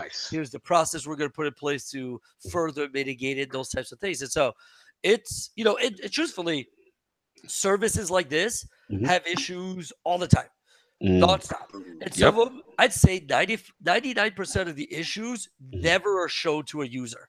Like you never see it, right? Because they're just little things, but that's just any large scale, right? Like I remember reading something about Google search results fail like 1 out of like 10,000 times or something, but like they recover and they give you something. Well, there's billions of people searching, so that means thousands of them fail every day, but you don't see it because they recover. And so we do a lot of those types of things where you maybe didn't get it the right thing, or it maybe took a second longer than we'd like to us. That's a failure, but to you it's like, oh, whatever, it was it took a second, and so there's all kinds of different failures.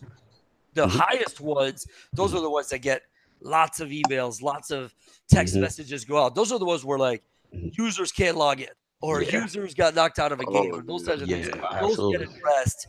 I mean, they all get addressed extremely fast, but those are the ones that a lot more people get woken up, and we got to go do that. So right now, this is the time when we do our most pre-holiday stuff. Like we want to make sure holidays also because you're ready for that rush. Like I'm gonna be playing Battlefield. I'm gonna be playing Red Dead. Like I don't want to go down either, right? So imagine from your standpoint, you're playing on Xbox and it goes down. I know what's about to happen. Dude, that's right. If you've ever done any home remodeling yourself, you see all the imperfections of everything you've done, right? Right. It's exactly the same way. Like anytime anything happens, I'm just like, gosh dang it. I exactly what it is, or it's whatever it is. It's 1,000 times more frustrating with your own thing. For sure.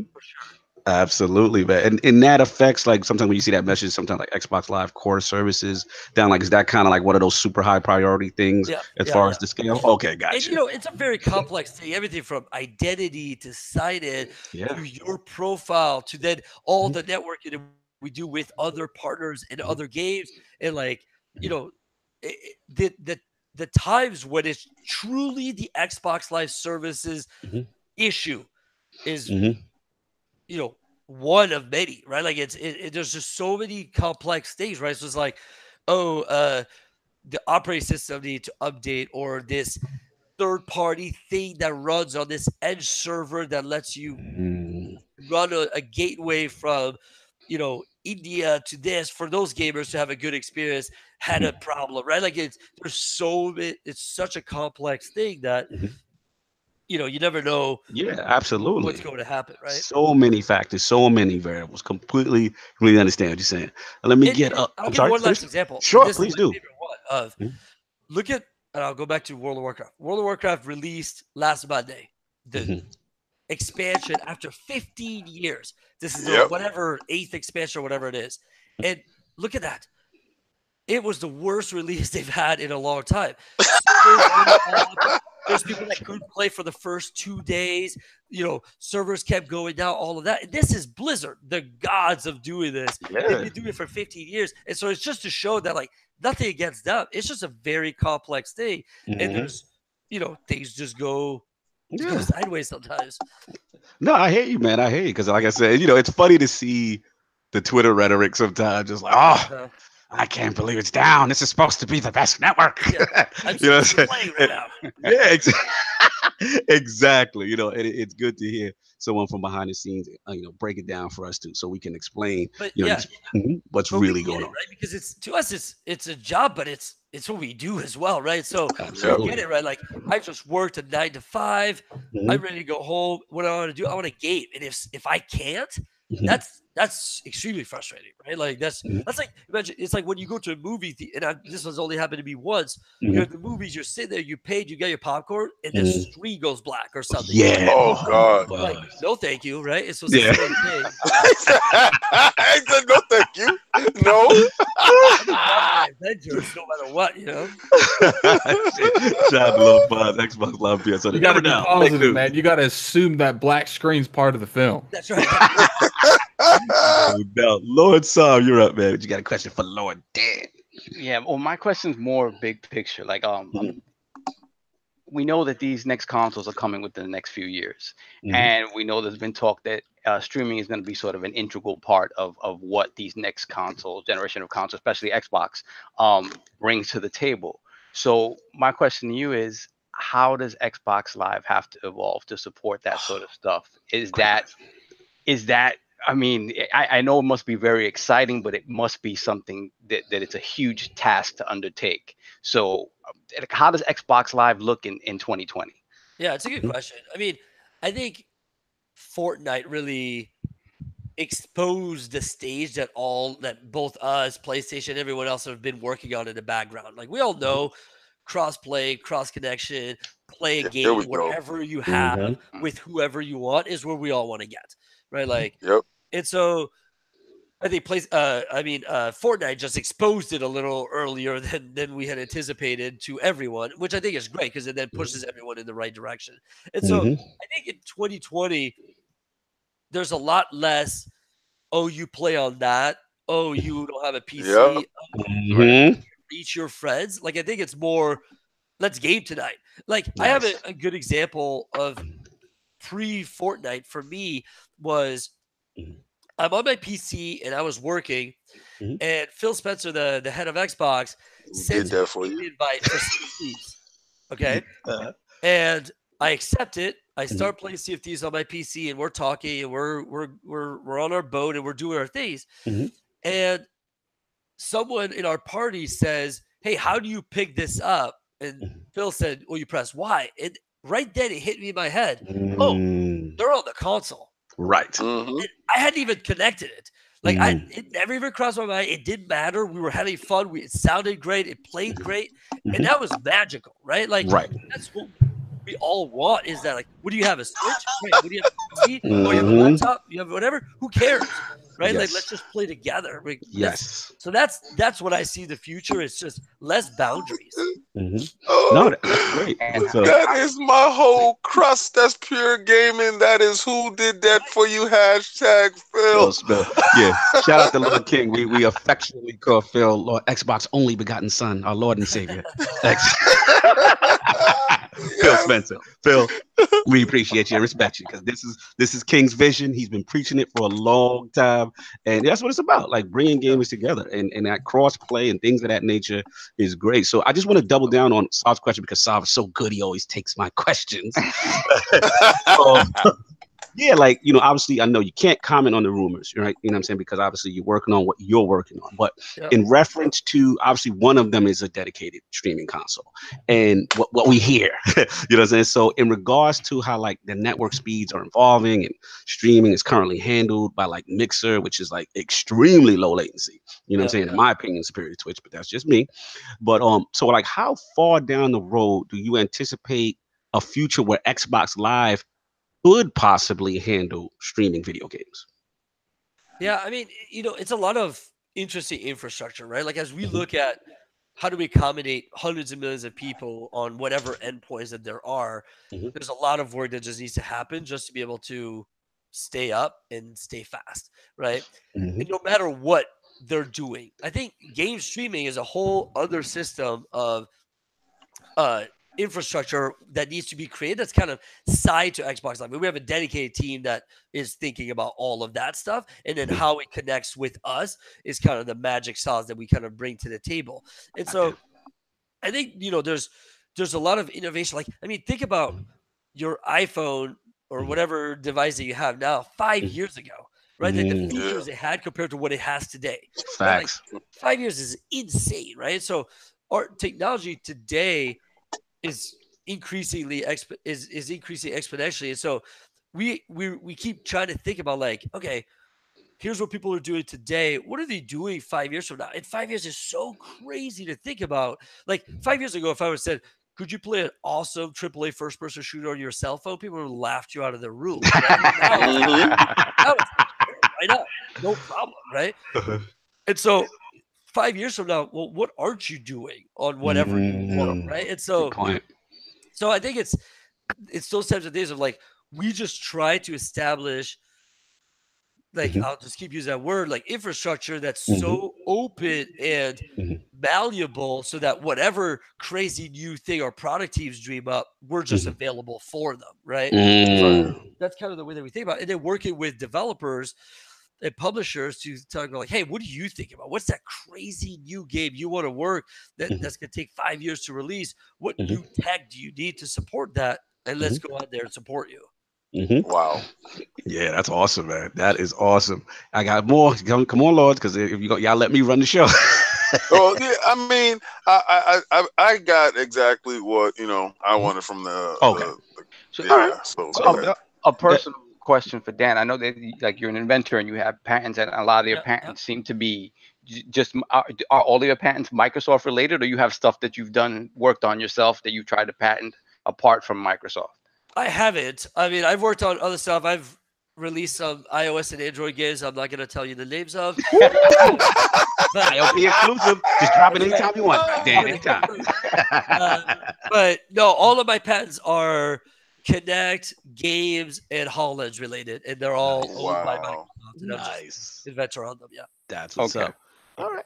So I want to get into actually interaction with other teams at Microsoft. So what teams do you tend to interact with the most? Like maybe the platform team, any interaction also with a friend to the realm, Lord Bill Stillwell from the Backward Compatibility team, and just interactions like even with Lord Mikey Barra and Phil Spencer. Like how often are you interacting with your role? Yeah, so Mike's my boss, and so I see him every day.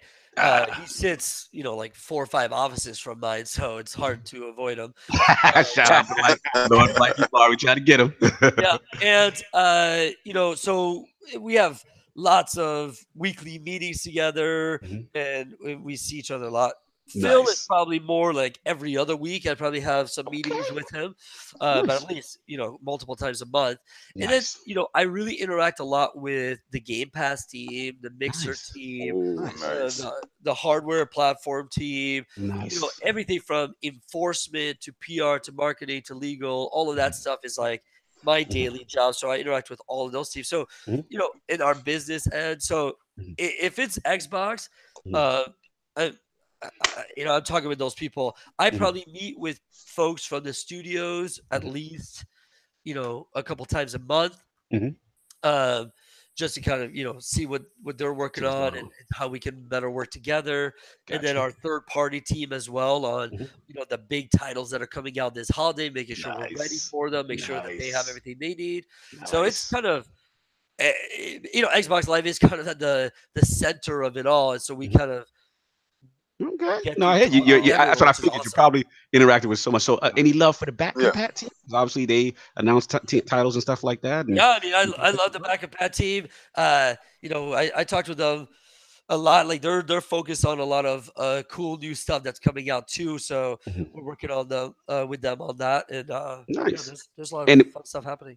Were there any issues as far as the infrastructure? Because one thing I thought was really cool, and you guys don't get enough credit for, is that whole connection between 360 and Xbox One, and getting it to be on the same network, and getting us to recognize the achievements and purchases and all of that. That's why I really salute those guys like Bill Stillwell and those guys, because a lot of other platforms aren't doing that. It's almost like a Yeah. no game, I no mean, feature left behind kind of they thing. did a great job. Like when we actually had a discussion about this week because of Mhm. how we count people on our networks.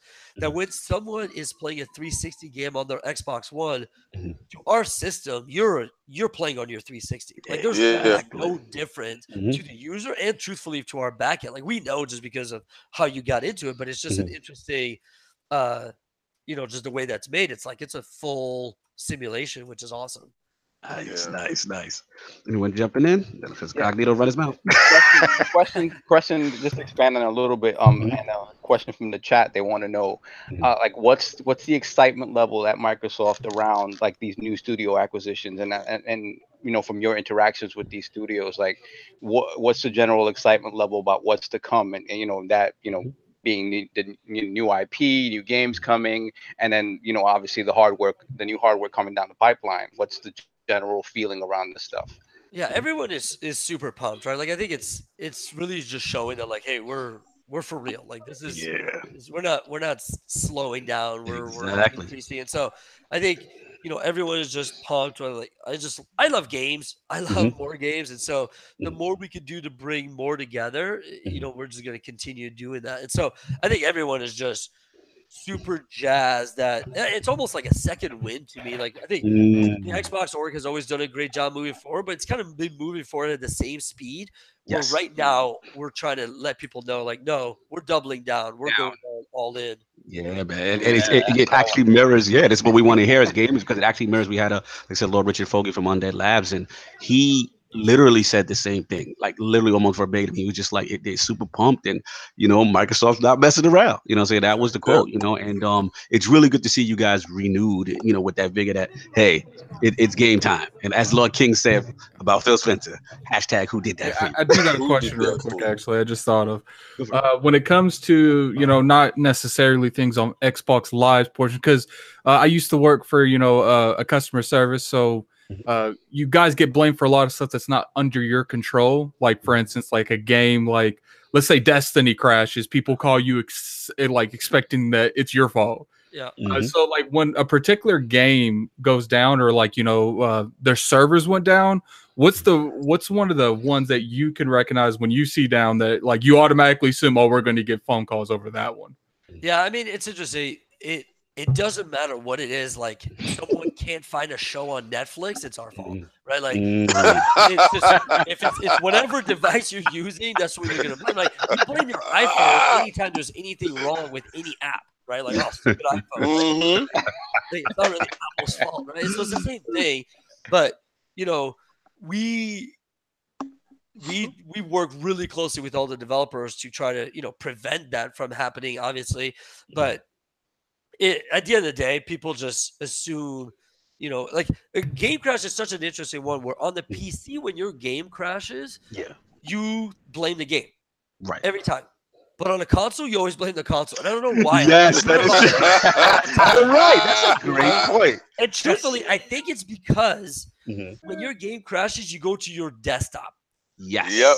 Desktop is very brand agnostic. Open. It's just Yeah. whatever, right? Mhm. But when your game crashes on console, it's like you're back to the Xbox Dash. Like it's Xbox. Damn you, evil Xbox. Quick It's like it crashes you to the dashboard. It's like this is your culprit. Yeah.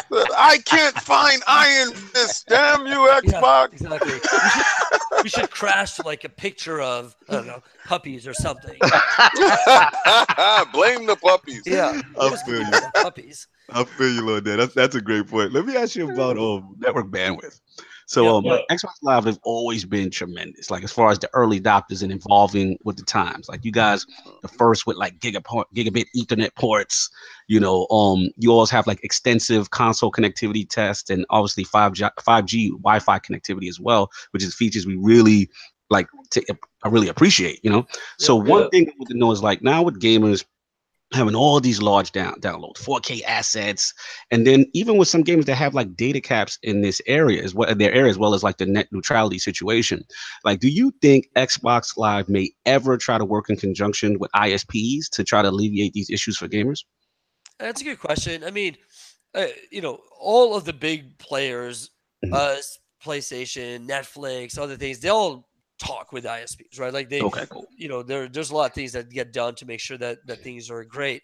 I think the interesting thing is just how different North America is than the rest of the world in infrastructure, in the way that you pay for your internet, your caps, all of those Yeah. types of things. And so remember, we have to be mindful of everyone because it doesn't work the same everywhere. And so there's a Right. lot of things that we try to do that, like, oh, this would benefit the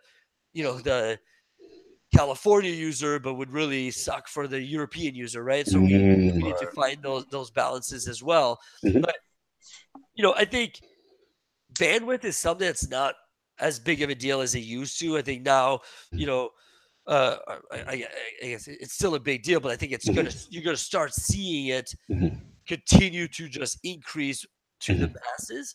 Okay. And that's our hope. But we have crazy stats, right? There's still people on dial-up in the state. What? Like, I hope that attempting Xbox Live. there's still, we have, like, we're, the core gamers, they have the best internet possible, but that's not what everyone has. And think about when we were kids. Well, you have whatever your parents have, right? Yes. And if your parents aren't gamers and they have whatever, I remember me, it was like, Mom, stop picking up the phone while I'm playing the game. Yes, X-Men. My mother thought aliens were landing. She picked up the phone. I was playing NBA Live with X-Band, and she said, "Oh my God, the aliens are here!" I said, "What are you talking about? You just broke my connection." Yep, that 14.4K or that 33.6 dial-up IP. Oh man. And so I think, like, it's just going to continue to get better, but it's. It looks slow when you look at it right now, but when you look at, just like I mentioned, look at 5 years ago, it is super fast. Oh no, it's super fast. I guess, like I said, more of my focus was more on like how, obviously, with these huge games, man, 4K assets, the Xbox One X actually pushing that narrative into 4K space, and just how bigger the games are. Like Gears of War is like, some of these games are like over 100, when you download all the assets. So I guess my question is more pertaining to that gamer who has the speed, who has the bandwidth to throughput. But as far as, let's say, the ISP, not saying, hey, you kind of you downloaded two games, that was 100 gigs. You get close. You get close. So, like, is there any steps maybe in the future that could be done to help those guys? Yeah, I mean, there's always conversations of like, hey, could we, build some CDNs or other things that would be closer to the gamer so that they could avoid some of the costs and stuff. Right. But those are all those conversations take time, and there's a lot of money and business involved in all of these types of things. And so I think it'll get better. I think some of the things that we're gonna continue doing is you've seen this where you don't need to download the entire game to start playing. Yes. And you can start seeing even more of that happening, where you might download a huge demo and then play for 5 minutes, right? And it was like cap on a game you didn't even like. That's frustrating. No, absolutely. I think that's fantastic. I'm glad you mentioned that. I believe it was, you guys are calling it either intelligent delivery or fast delivery. And I think it's really cool because I didn't realize, Lord Dan, like how much those different languages actually, as far as on size of the game, so that's a really cool feature that Microsoft is pushing, and I like that because it doesn't get enough credit, because that kind of really helps alleviate. If you can just get, especially, let's say you're a guy that just wants to play a multiplayer of the game or just the single player campaign, if there's any way you guys can break that up too, that would be really, really cool. And I like Microsoft kind of pushing that in that space. So very, very cool. I probably got one more. This is a little controversial. So we're gonna get into it. So obviously, the value of Xbox Live, many gamers people feel tremendous value for it, and all the services it provides, the cloud save. I know where you're going. You know where I'm going. Game Pass, Games with Gold. You guys are 12-player party chat, cross play, and play anywhere. However, one of the hottest debates the past 2 years regarding Xbox Live has been the idea of console gamers having to pay for online multiplayer. So while in contrast, obviously PC gamers do not. We all know this is a business, Lord Dan. We all know the revenue streams play a part here. But at the same time, however, do you think we will ever see a time when there's like a tiered system for Xbox Live where kind of free online multiplayer is the base, and then maybe all those additional great services are added with paid tiers? That's a good question. I think definitely we will see changes. Like Nice. Confirmed. I'm not. No, I'm not. We're not getting you in trouble on that. yeah, don't worry. The floor is live. Nobody listens to us. No. But Small podcast. the important thing is like we want to give users different choices, and there's going to be lots of different options going forward. Now, is there ever going to be just a straight up free play anything? I don't know. Like that's something we need to go and evaluate and see if it's the right thing to do. But will we offer different options for users going forward? Totally. Nice. Lord, That's Sovereign is back at his Nostradamus stuff because I'm listen. He said this. I don't know how many podcasts ago, but he said it, and I listened. I said, "Yeah, that does make a hell of a lot of sense." So, and it even makes more sense now. So, Lord Dan is the man. Absolutely. It's just from the standpoint. Obviously, like I said, we have all these services and things like that. I know. Xbox is real big on engagement, especially with things like Game Pass. And people were kind of laughing like, oh, if it's in Game Pass, how is it going to sell? Because Microsoft's getting, and then we're looking at these NPD numbers, right? And we're seeing games like Sea of Thieves, we're seeing games like State of Decay win NPD once they're in that service. So I guess the question kind of came from a combination of maybe the merging of Game Pass into the Xbox Live tier system, as well as a base system of, maybe people just maybe they don't have the party chat aspect or whatever, but they have, being able to play multiplayer. So it's just food for thought, not trying to get anyone in trouble. You know what I'm saying? But we definitely respect that there could be changes on the way according to Lord Dan. So that is refreshing and hopeful. Yeah. No, and the very last question I have is as one of the first lords here, obviously Lord King Sov, and not at it because he's the young wolf, but from the early days of Xbox Live, I was there from the alpha program, right? Yeah. And I had the OG Xbox, I had that little CD, I had the pack, you know what I mean? And the first games I played was MotoGP and Ghost Recon, right? Okay. So I personally am very proud to see the evolution of Xbox Live and all the services involved. Now, as you know, with your journey, and you started a different path until becoming now the Lord of Xbox Live. Like, how was that watching that evolution and that journey from the beginning to now being a part of it and the head of it? Like, what's that like to you? Yeah, it's interesting, because like I mentioned, I was, when OG Xbox was out, I was big PC gamer already, and I was playing other things. I could see what they were doing, and I was getting excited about it. But it was like, to me, at first, it was just like, well, they're just playing catch up on something I've had on the PC for a while. But what I saw, and what I think the reason the 360 was so so awesome, is that they made it dead simple. Right? We're like, yes, sure, I had all that on the PC, but I was editing config files. I was setting up my microphone and my drivers. All this crazy stuff. And the 360 made it like dead stupid simple for us to play games together. And I think that was the awesome thing to watch. And then, as they brought in features that now every service has, your phone has all these things, everything has achievements and gamer tags and pictures and all of these. You hear that, Nintendo? But those aren't things that that were available back then. I think that was some of the awesome stuff that I was able to see and benefit from. And so now it's awesome to be a part of it after having been able to be from benefiting from it for so long. Absolutely. And I'm glad you said that, Lord Dan, because, a lot of, sometimes a lot of the PC community kind of gives the console community some flack, and I'm glad you said it from the standpoint because you come from both and you kind of engage in both, and you've got a tremendous history in PC gaming. So it's just like people don't understand, like, hey, why don't you just get the most powerfulest thing?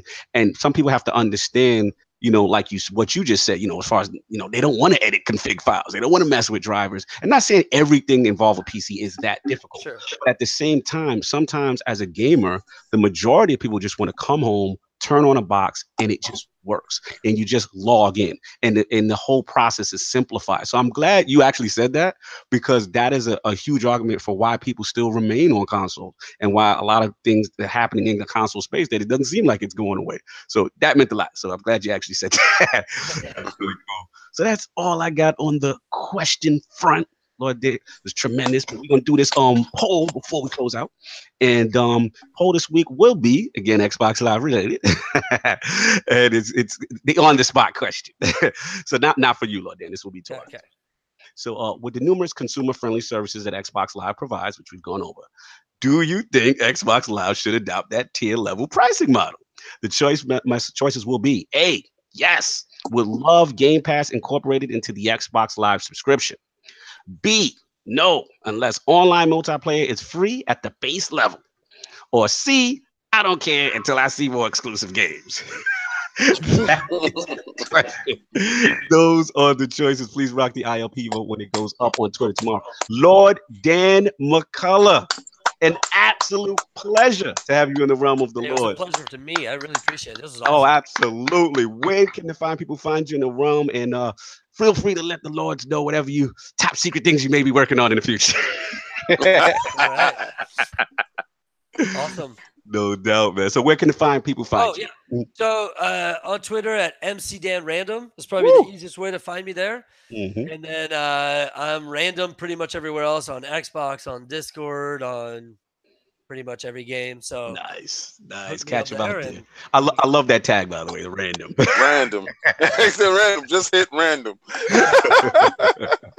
Absolute pleasure, man. We really appreciate what you guys are doing. We cannot speak enough of actually the infrastructure of Xbox Live. And like I said, it's been going on for so long. And you guys are the pioneers of this. Let's just keep it 100. Like, you guys really pushed this thing forward and got a lot of the rest of the console market to follow suit. And just things I'm appreciative of is like party chat, so many things that a lot of us take for granted as gamers, because let's be real, as the Lords, we were all older gamers and all that stuff didn't exist. We had to go to your friend's house. You had to, link up. Now everybody's married and moved away, and we still are able to communicate and play with each other just like how it was in those days with Halo 1 and the LAN party. So salute to Microsoft, salute to Lord Dan and the Xbox Live team. You guys do a tremendous job. Don't get enough credit. And we definitely want to respect you and show you that respect here. So thanks again for coming. So Lord Addict, what is going on with you, and where can the fine people find you? Oh, you can find me on Twitter at Lord Addict ILP. I won't be streaming because I'm determined to beat this Shadow of the Colossus game. I will give them one thing, man. The game, the bosses might be the highlight of the game, fighting the bosses. That is the game. But there's like, okay, that doesn't mean nothing. Like, you give me, okay, I'm not even gonna go in on you right now. But there's quite a bit of them. In the actual statue, there's a lot. But I will say I've already noticed some of them being reused. Well, I won't go into that, but I appreciate everyone for coming. I appreciate Lord Dan for coming on the show. It's been an absolute pleasure. And yeah, Sovereign, you're wrong. So I'll talk to you guys later. No, Lord, stop. What do you got going on? We're gonna find you. I'm not even gonna address that. Big shout out to Lord Dan for coming through. Xbox Live, more than it's integral to the Xbox identity more than any other service is to PlayStation or Nintendo. Thanks. Xbox Live is the backbone of Xbox. And it's very exciting to see somebody with Dan's trajectory, his expertise at the helm of that, and his desire for constantly creating and pushing tech forward. Yes. I'm really excited for what Xbox Live is doing now and in the future. I have no doubt that whatever you guys aspire to do in terms of streaming, in terms of whatever it is, services, it's going to be fantastic. So absolutely, I'm really glad it's someone like you is at the helm of that. Awesome. Absolutely. Yes. Can't double down on that statement. Lord King, what you have going on? Where can the fine people find you? Well, first, I would like to address Lord Dan. tremendous guy. When I met him in person, humble, energetic, and enthusiastic about what's coming forward and what's next. My only regret is I didn't have a T-shirt for you right there. I just knew Mike Ibarra was going to be there. And I was like, I definitely had to Kanye him. You Kanye him. Mike Ibarra Kanye him. yeah. You know, it seems like that's the theme right now. Kanye is out here. Debuted Fraud Alert. We're gonna keep that popping. Fraud Alert will definitely be on. We had fights last night. Nothing noteworthy. Like I said, I will not be getting into stuff that is not noteworthy, but we did have a mention of Deontay Wilder versus Tyson Fury, and that will be something that I will go over and we'll cover. Like I said, you can find me on Twitter, Facebook, Instagram. If you have not subscribed to our Instagram, please do. Please do now. Yes. It's some stuff that went up the past couple of days. That I don't know. It's like this weird competition Lord Cognito and I have, and I don't know if Lord Attic is in it, or I don't know who's posting pictures. All right, we all have access to this account, so I don't ever know who's posting what.